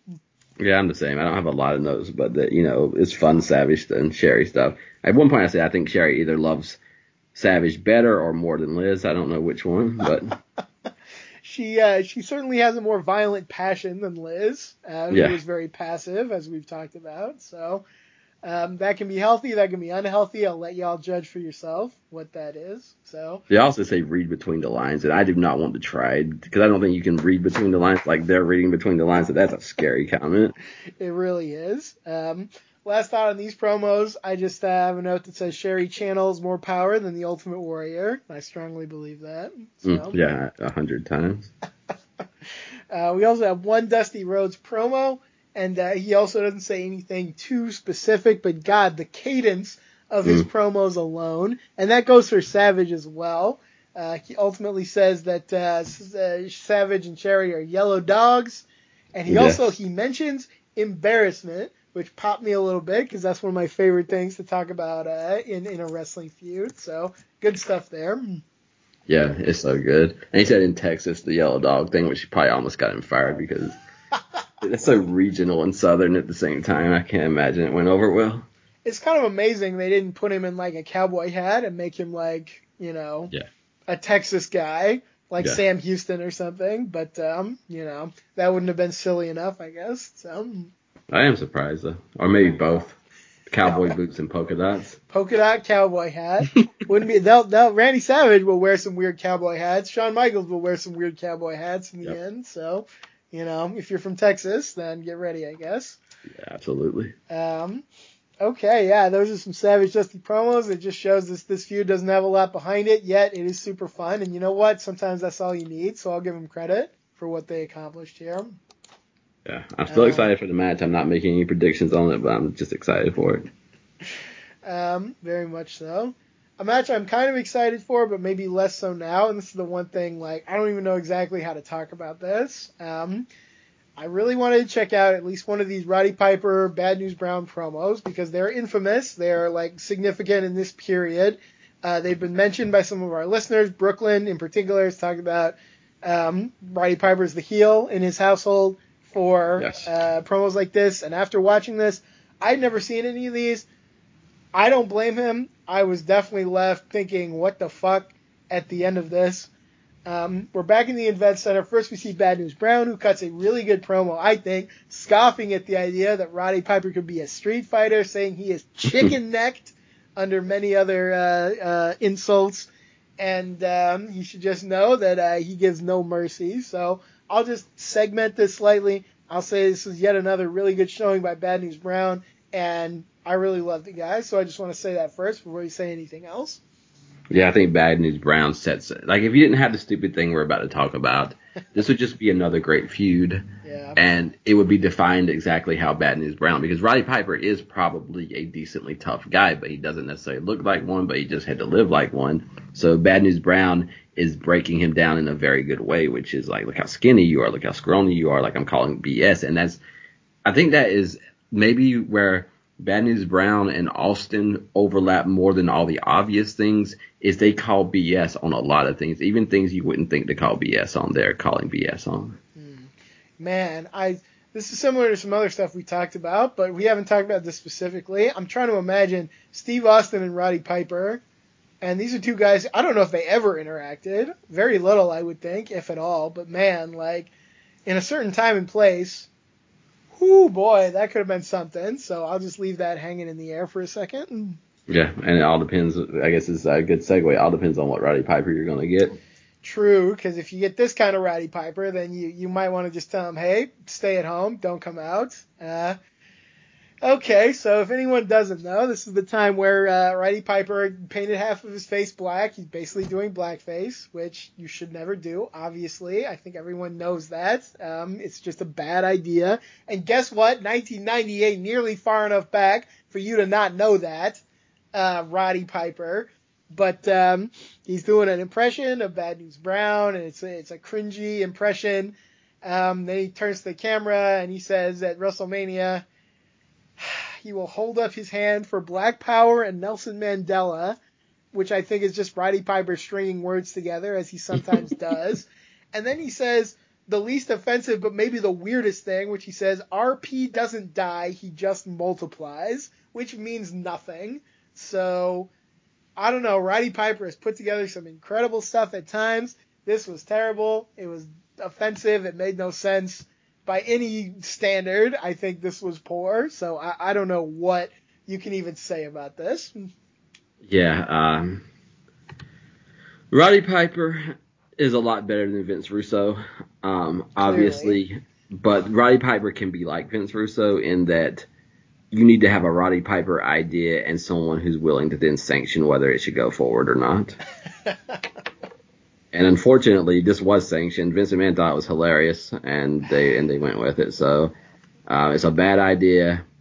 It's wrong. The weirdest thing is you don't need it, and I think this is always going to be the Roddy Piper problem. Is like he's so over the top that he either stands out in a good way or he stands out in the worst way possible. And I don't think he can do either but one thing or the other.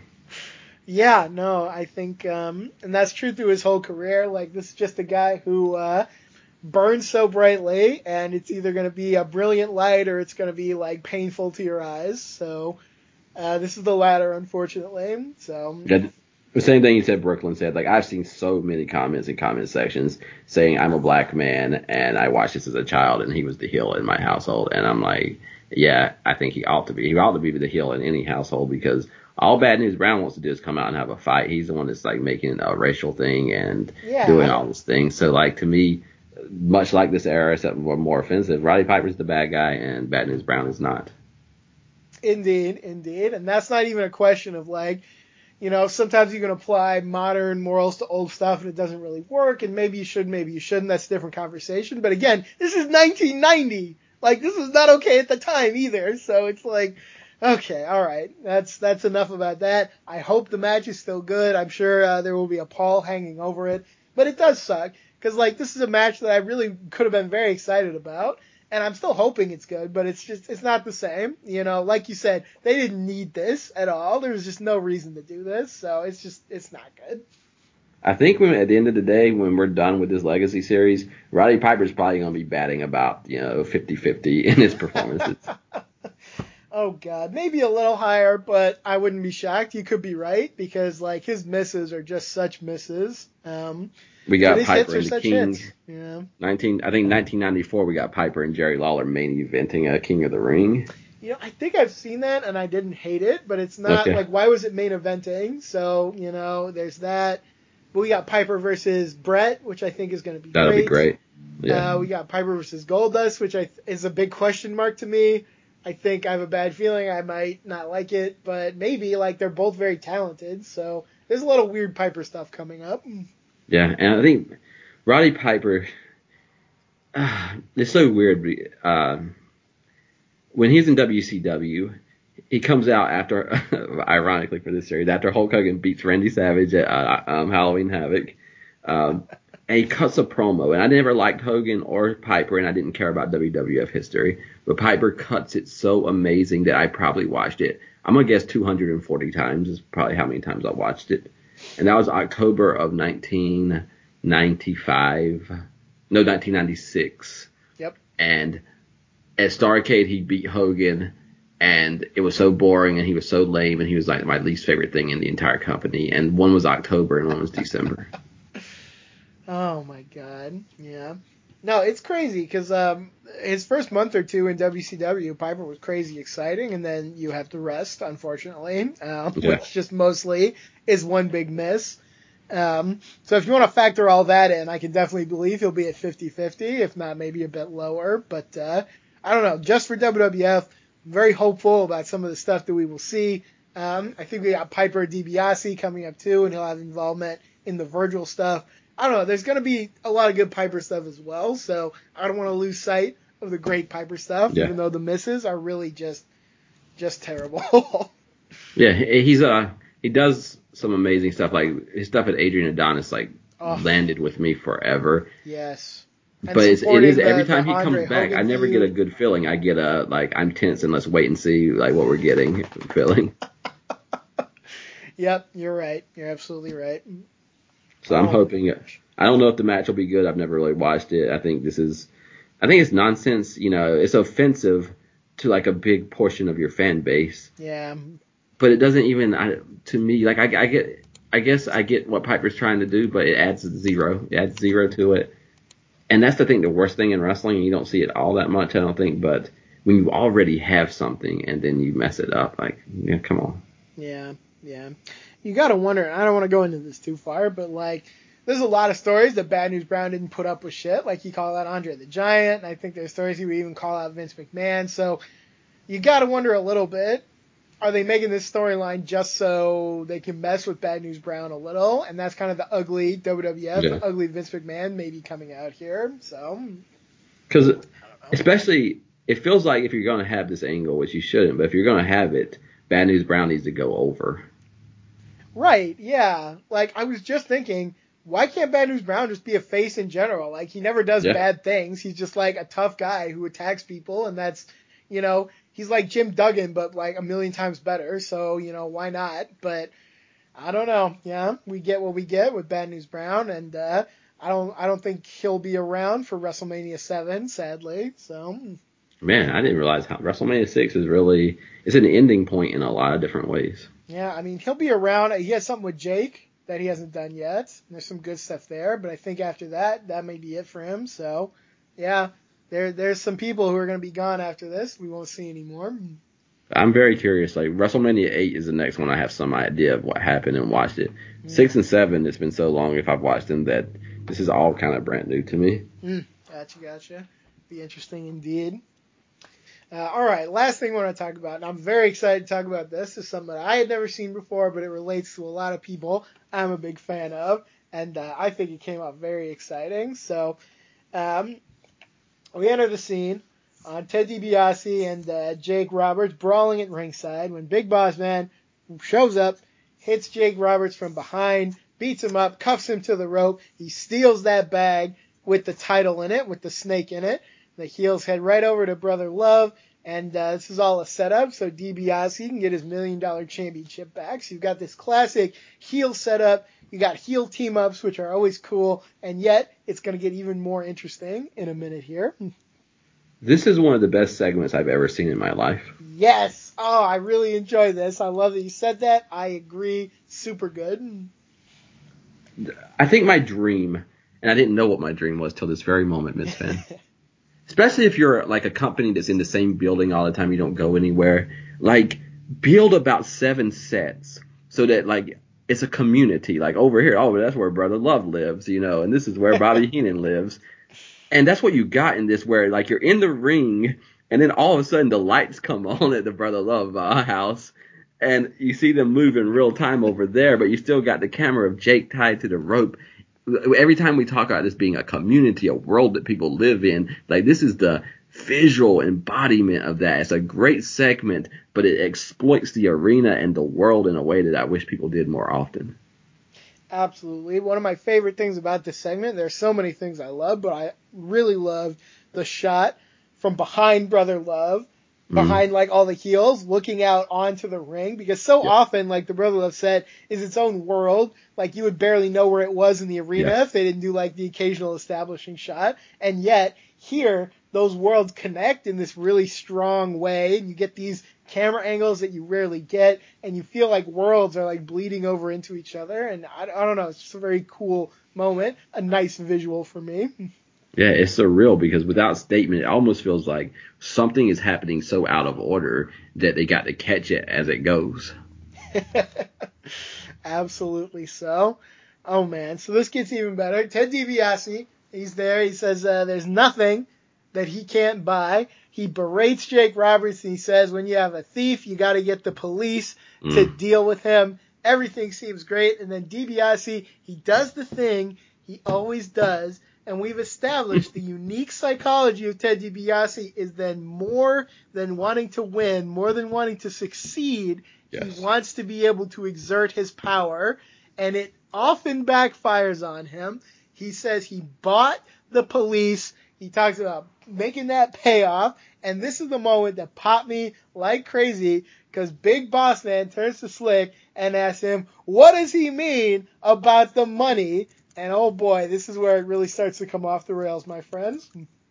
And there's a moment where he starts talking about it, and look at the look on Bubba or Big Boss Man's face, and then look at him side-eye Slick. It's so small, but man, everything is working. Everybody's at their top form, and this stuff is just coming off the best that it can possibly come off. It's so good. Now I'll ask you, because I have two theories about this. Do you think that in the end, Big Boss Man was mainly mad about the fact that Slick did not cut him in on the money? Or do you think he was more mad that this offends his very particular sense of justice in this situation? The first one. Okay, I think I would have to agree. And yet, he will switch that narrative quickly as time goes on. So I'm with you, but it will also kind of be both in the end. Yeah, I think the second one is him taking on a babyface persona that's now going to be justified to do anything. Like the weird thing is, I think they brought him in kind of in this awesome way of like, okay, so you got Slick and you got the idea of a law enforcement officer who historically, as we know, have often like been unfair and unjust to the black community, and Slick as a heel is flipped this and he has hired the Big Boss Man. Mm-hmm. And now, maybe they did some bad things, but it was like almost all heels. They didn't do a lot of, like, they put Hogan in his place one time, but who wouldn't? But they didn't do a lot of bad things. But now, if you won't hit what I'm just guessing here, but probably the worst we're going to see from the Boss Man is going to come after he becomes a babyface and becomes justified for anything that he does. I mean, we remember him beating up defenseless Harley Race in a few years in WCW, so there may be some validity to that. So yes, the look on Boss Man's face as he figures this out is amazing. When he really sticks the question to Slick about this payoff, which he had no idea about, is great. DiBiase orders Boss Man to stick his hands in the bag and get the title for him. Boss Man says, "Don't tell me what to do, boy." And it's a beautiful moment. Whew. Yeah, I would be afraid of scary Boss Man. Oh my God, he's so good. Why don't people know that Boss Man is so good? This is what really shocks me. Is that he and Jake is watching all of this while handcuffed to a rope. Yes. Oh, the world's connecting. This is great because look at how many different you've got. Jake, and obviously he has his goals, but you've got Ted. He has his goals. You have Boss Man, and now he's having divergent goals. You're having Slick, and he has his own idea. You even have like Brother Love and Virgil, and they all have their own ideas about how this all should go. It's great. It's awesome. It's like that late 91 booking for a moment here, like where everyone kind of has their own idea about what should happen. It's not one side versus the other side. It's like 6 different sides. Yes, and that's what I love about it. And then I would even say, you asked those great questions. Here's another one. How much of Boss Man being upset with Slick and Slick not cutting Boss Man in is because they both know their relationship's already on the outs? Ah, yes, could be. Boss Man jumps right on the opportunity to split out here. So that's a great question. That's a great thing to look at. DiBiase insults Big Boss Man. He says he is afraid to stick his hand in the bag. Boss Man says, oh my God, he says, look in my eyes. Do I look like I'm scared of anything? And to your point, like, it's it's scarier than a snake. It's scarier than anything that I think you could think of. To have this guy yelling at you. It is awesome. And this is great. This is a wonderful touch because Boss Man fearlessly reaches into the bag, pulls out the title, but then says if he wants it, he has to earn it, and he puts the title back in the bag. So not only did he prove that he is bolder than all of these heels, he also did it without actually giving DiBiase what he wanted. Yeah, and he put his hand in the bag twice because he put it back. Yep, no fear from Big Boss Man. This is a beautiful face turn. He's going to have an awesome babyface run. This is such great stuff. He walks off, gives the bag back to Jake, gives him the key to get free, as Slick is like pleading on the microphone, like, Boss Man, listen to me, and he doesn't do it. I'm sad to see them break up, but this is a beautiful moment with a lot to unpack. He even walks back over and knocks Slick over to a huge pop as the segment ends. So really just a beautiful segment here. Yeah, and if you want to see great psychology and you want to see great history, great storytelling, number one, I recommend the segment, I think, above anything, but also Jake Roberts responds with far more fear in reaching out to take keys from the Big Boss Man than Boss Man reaching in the bag with the snake. A very subtle and well pointed out bit of the segment.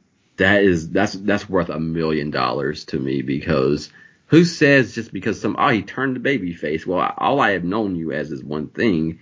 And so just watch what it takes for Jake Roberts to take those keys from the Big Boss Man. Especially a man who will make trust a big part of his character very soon. And a man who knows that you don't trust anybody, as Steve Austin will later say. So a great moment of hesitation there, because it's not just flip the switch from black to white. It's a little bit different than that. Yeah, man, I wrote somewhere in my notes that, they are living in 87, 88 stuff right here. Super good. Yeah, or ahead into like 91, 92. So we're in the valley, I think, between some good eras, and it's unfortunate. And yet, I look over everything we talked about today. I didn't like the Hogan stuff, didn't like the Warrior stuff. Everything else almost, not the Piper stuff either, but almost all of this stuff is really great. So clearly, we have a lot of the good aspects of that period. It's just like from the top is just letting us down now. We don't have Andre Hogan. We don't have Savage Hogan. We have this other crap, which is just not doing it for us at all. I don't think we'll get it, but I would be curious to see a Saturday night's main event without Hogan, with Ultimate Warrior kind of running the show. I wonder. Yeah, I don't know. I haven't looked that far ahead yet. It's possible, certainly. I don't know. Some things will definitely change in the WWF because we're just gonna have to see what the new normal looks like. Warrior will be the champion. We'll see big changes, like Jesse Ventura will leave, I think, sometime this year. They'll be trying out different things. They'll be adapting to some new circumstances. I don't know. Could be a whole new company by the end of the year. Yeah. In my mind, 90 could be as good or better than 89, but that's, right now, and I don't know what's going to happen after WrestleMania, so we'll just have to wait and see. But right now is that valley, is that transition period, and it could be worse, and it could be better, and it could be both. Who's worse for you, Zeus or the Ultimate Warrior? That depends on, I don't think you can neither of them are by themselves. Right. Fair enough. So it depends on kind of the stories being told around, and like Zeus is going to be worse. Like Warrior's an actual wrestler, to technically speaking. Mm-hmm. So in that way he'd be better, but I don't know if that means 90 is going to be better than 89. If you could, I'll say it another way. If you could erase Zeus from ever appearing on screen in 1989, or if you could wipe out Ultimate Warrior having this program with Hulk. Okay. Yeah. Absolutely. All right, cool. I like it. I think I might have to go the same way, because Zeus's damage, it feels so limited to like just a certain time and place, and like it was there and then it was over and you can just forget about it. Ultimate Warrior, I feel like, shifted something in a way that never maybe fully went back. So I don't know. If that's your reason, I agree. If it's something different, well, we still agree anyway. So Yeah, I think the only thing I would say is somebody still needs to beat Hulk Hogan because like it's exhausting. Hogan does not need to stay champion. So that's the one thing I'll give Warrior is he knocked Hogan off. So like if it means that Hogan just never loses the belt and they're trying like a 3 or 4 year title reign, then I think I would have to go Warrior just to have Hogan lose the belt. But otherwise, I'd go Zeus. Fair enough. I think in the WWF after this, Hogan will never have a year-long reign again. You know, he'll have a good chunk of 91, but after that, yeah, it's pretty sparse for Hogan in the WWF. So things are definitely changing. It's not that 5-year run anymore. You know, we're in a different scenario now. Yeah, the tides are turning, and I think you realize that they turn slowly, but they are turning. They are. Yep, it's very noticeable now, for sure. All right, I think that is everything we wanted to cover today. Anything else you want to talk about before we move on to WrestleMania next week? No, I'm weirdly excited for WrestleMania 6, so we'll see how it goes. I think there'll be some good stuff. I'll be very surprised if the main event wins me over, but there's some matches that I've never seen. I want to see Bossman versus Akeem for sure. We do have Rockers versus Orient Express. Should be exciting. That mixed tag match I never saw. So there'll be some good stuff. Also some stuff I have seen. Colossal Connection versus Demolition. I know that's going to be exciting. What else? We got Tito Santana and like the Barbarian or something, which is kind of cool. So there'll be some exciting stuff on this card. I'm looking forward to most of it. Although some of it will irk me, I know, which I guess that's just the ratio of the era. So okay, thanks everyone for listening. We will be back next week with WrestleMania 6. It'll be exciting. If you ever want to shout us out, I am on Twitter. I am at SpectralGent. Give me a shout. Give me a follow. Also, check out all the other great programs on LOP Radio and everything that is in the written material on www.lopforums.com and wrestlingheadlines.com. A lot of great stuff that you can check out there. I think that's pretty much everything. So join us next week for sure. Until then, Mystic, take us home. Until next time, don't let the legacy be dictated to you. Rewatch, revisit, rewrite.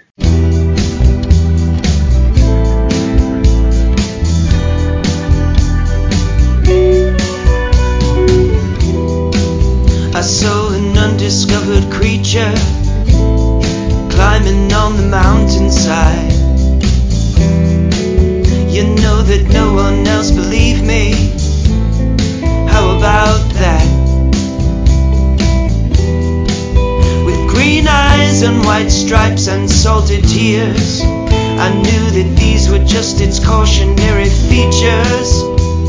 Keep telling myself nothing to fear. It's just an undiscovered creature coming up to meet you. He's the one that's scared. It's just an undiscovered creature coming up to meet you. He's the one that's scared. The undiscovered creature. The undiscovered creature.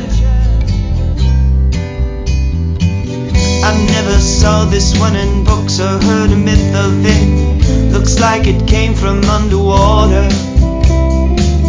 I thought I'd seen every life form, but there it is, an undiscovered creature coming up to meet you. He's the one that's scared. It's just an undiscovered creature coming up to meet you. He's the one that's scared. The undiscovered creature. On and on and on and on and on and on. The undiscovered creature. On and on and on and on and on and on. With green eyes and white stripes and salted tears, I knew that these were just its cautionary features. Keep telling myself nothing to fear. It's just an undiscovered creature coming up to meet you. He's the one that's scared. It's just an undiscovered creature coming up to meet ya. He's the one that's scared, the undiscovered creature.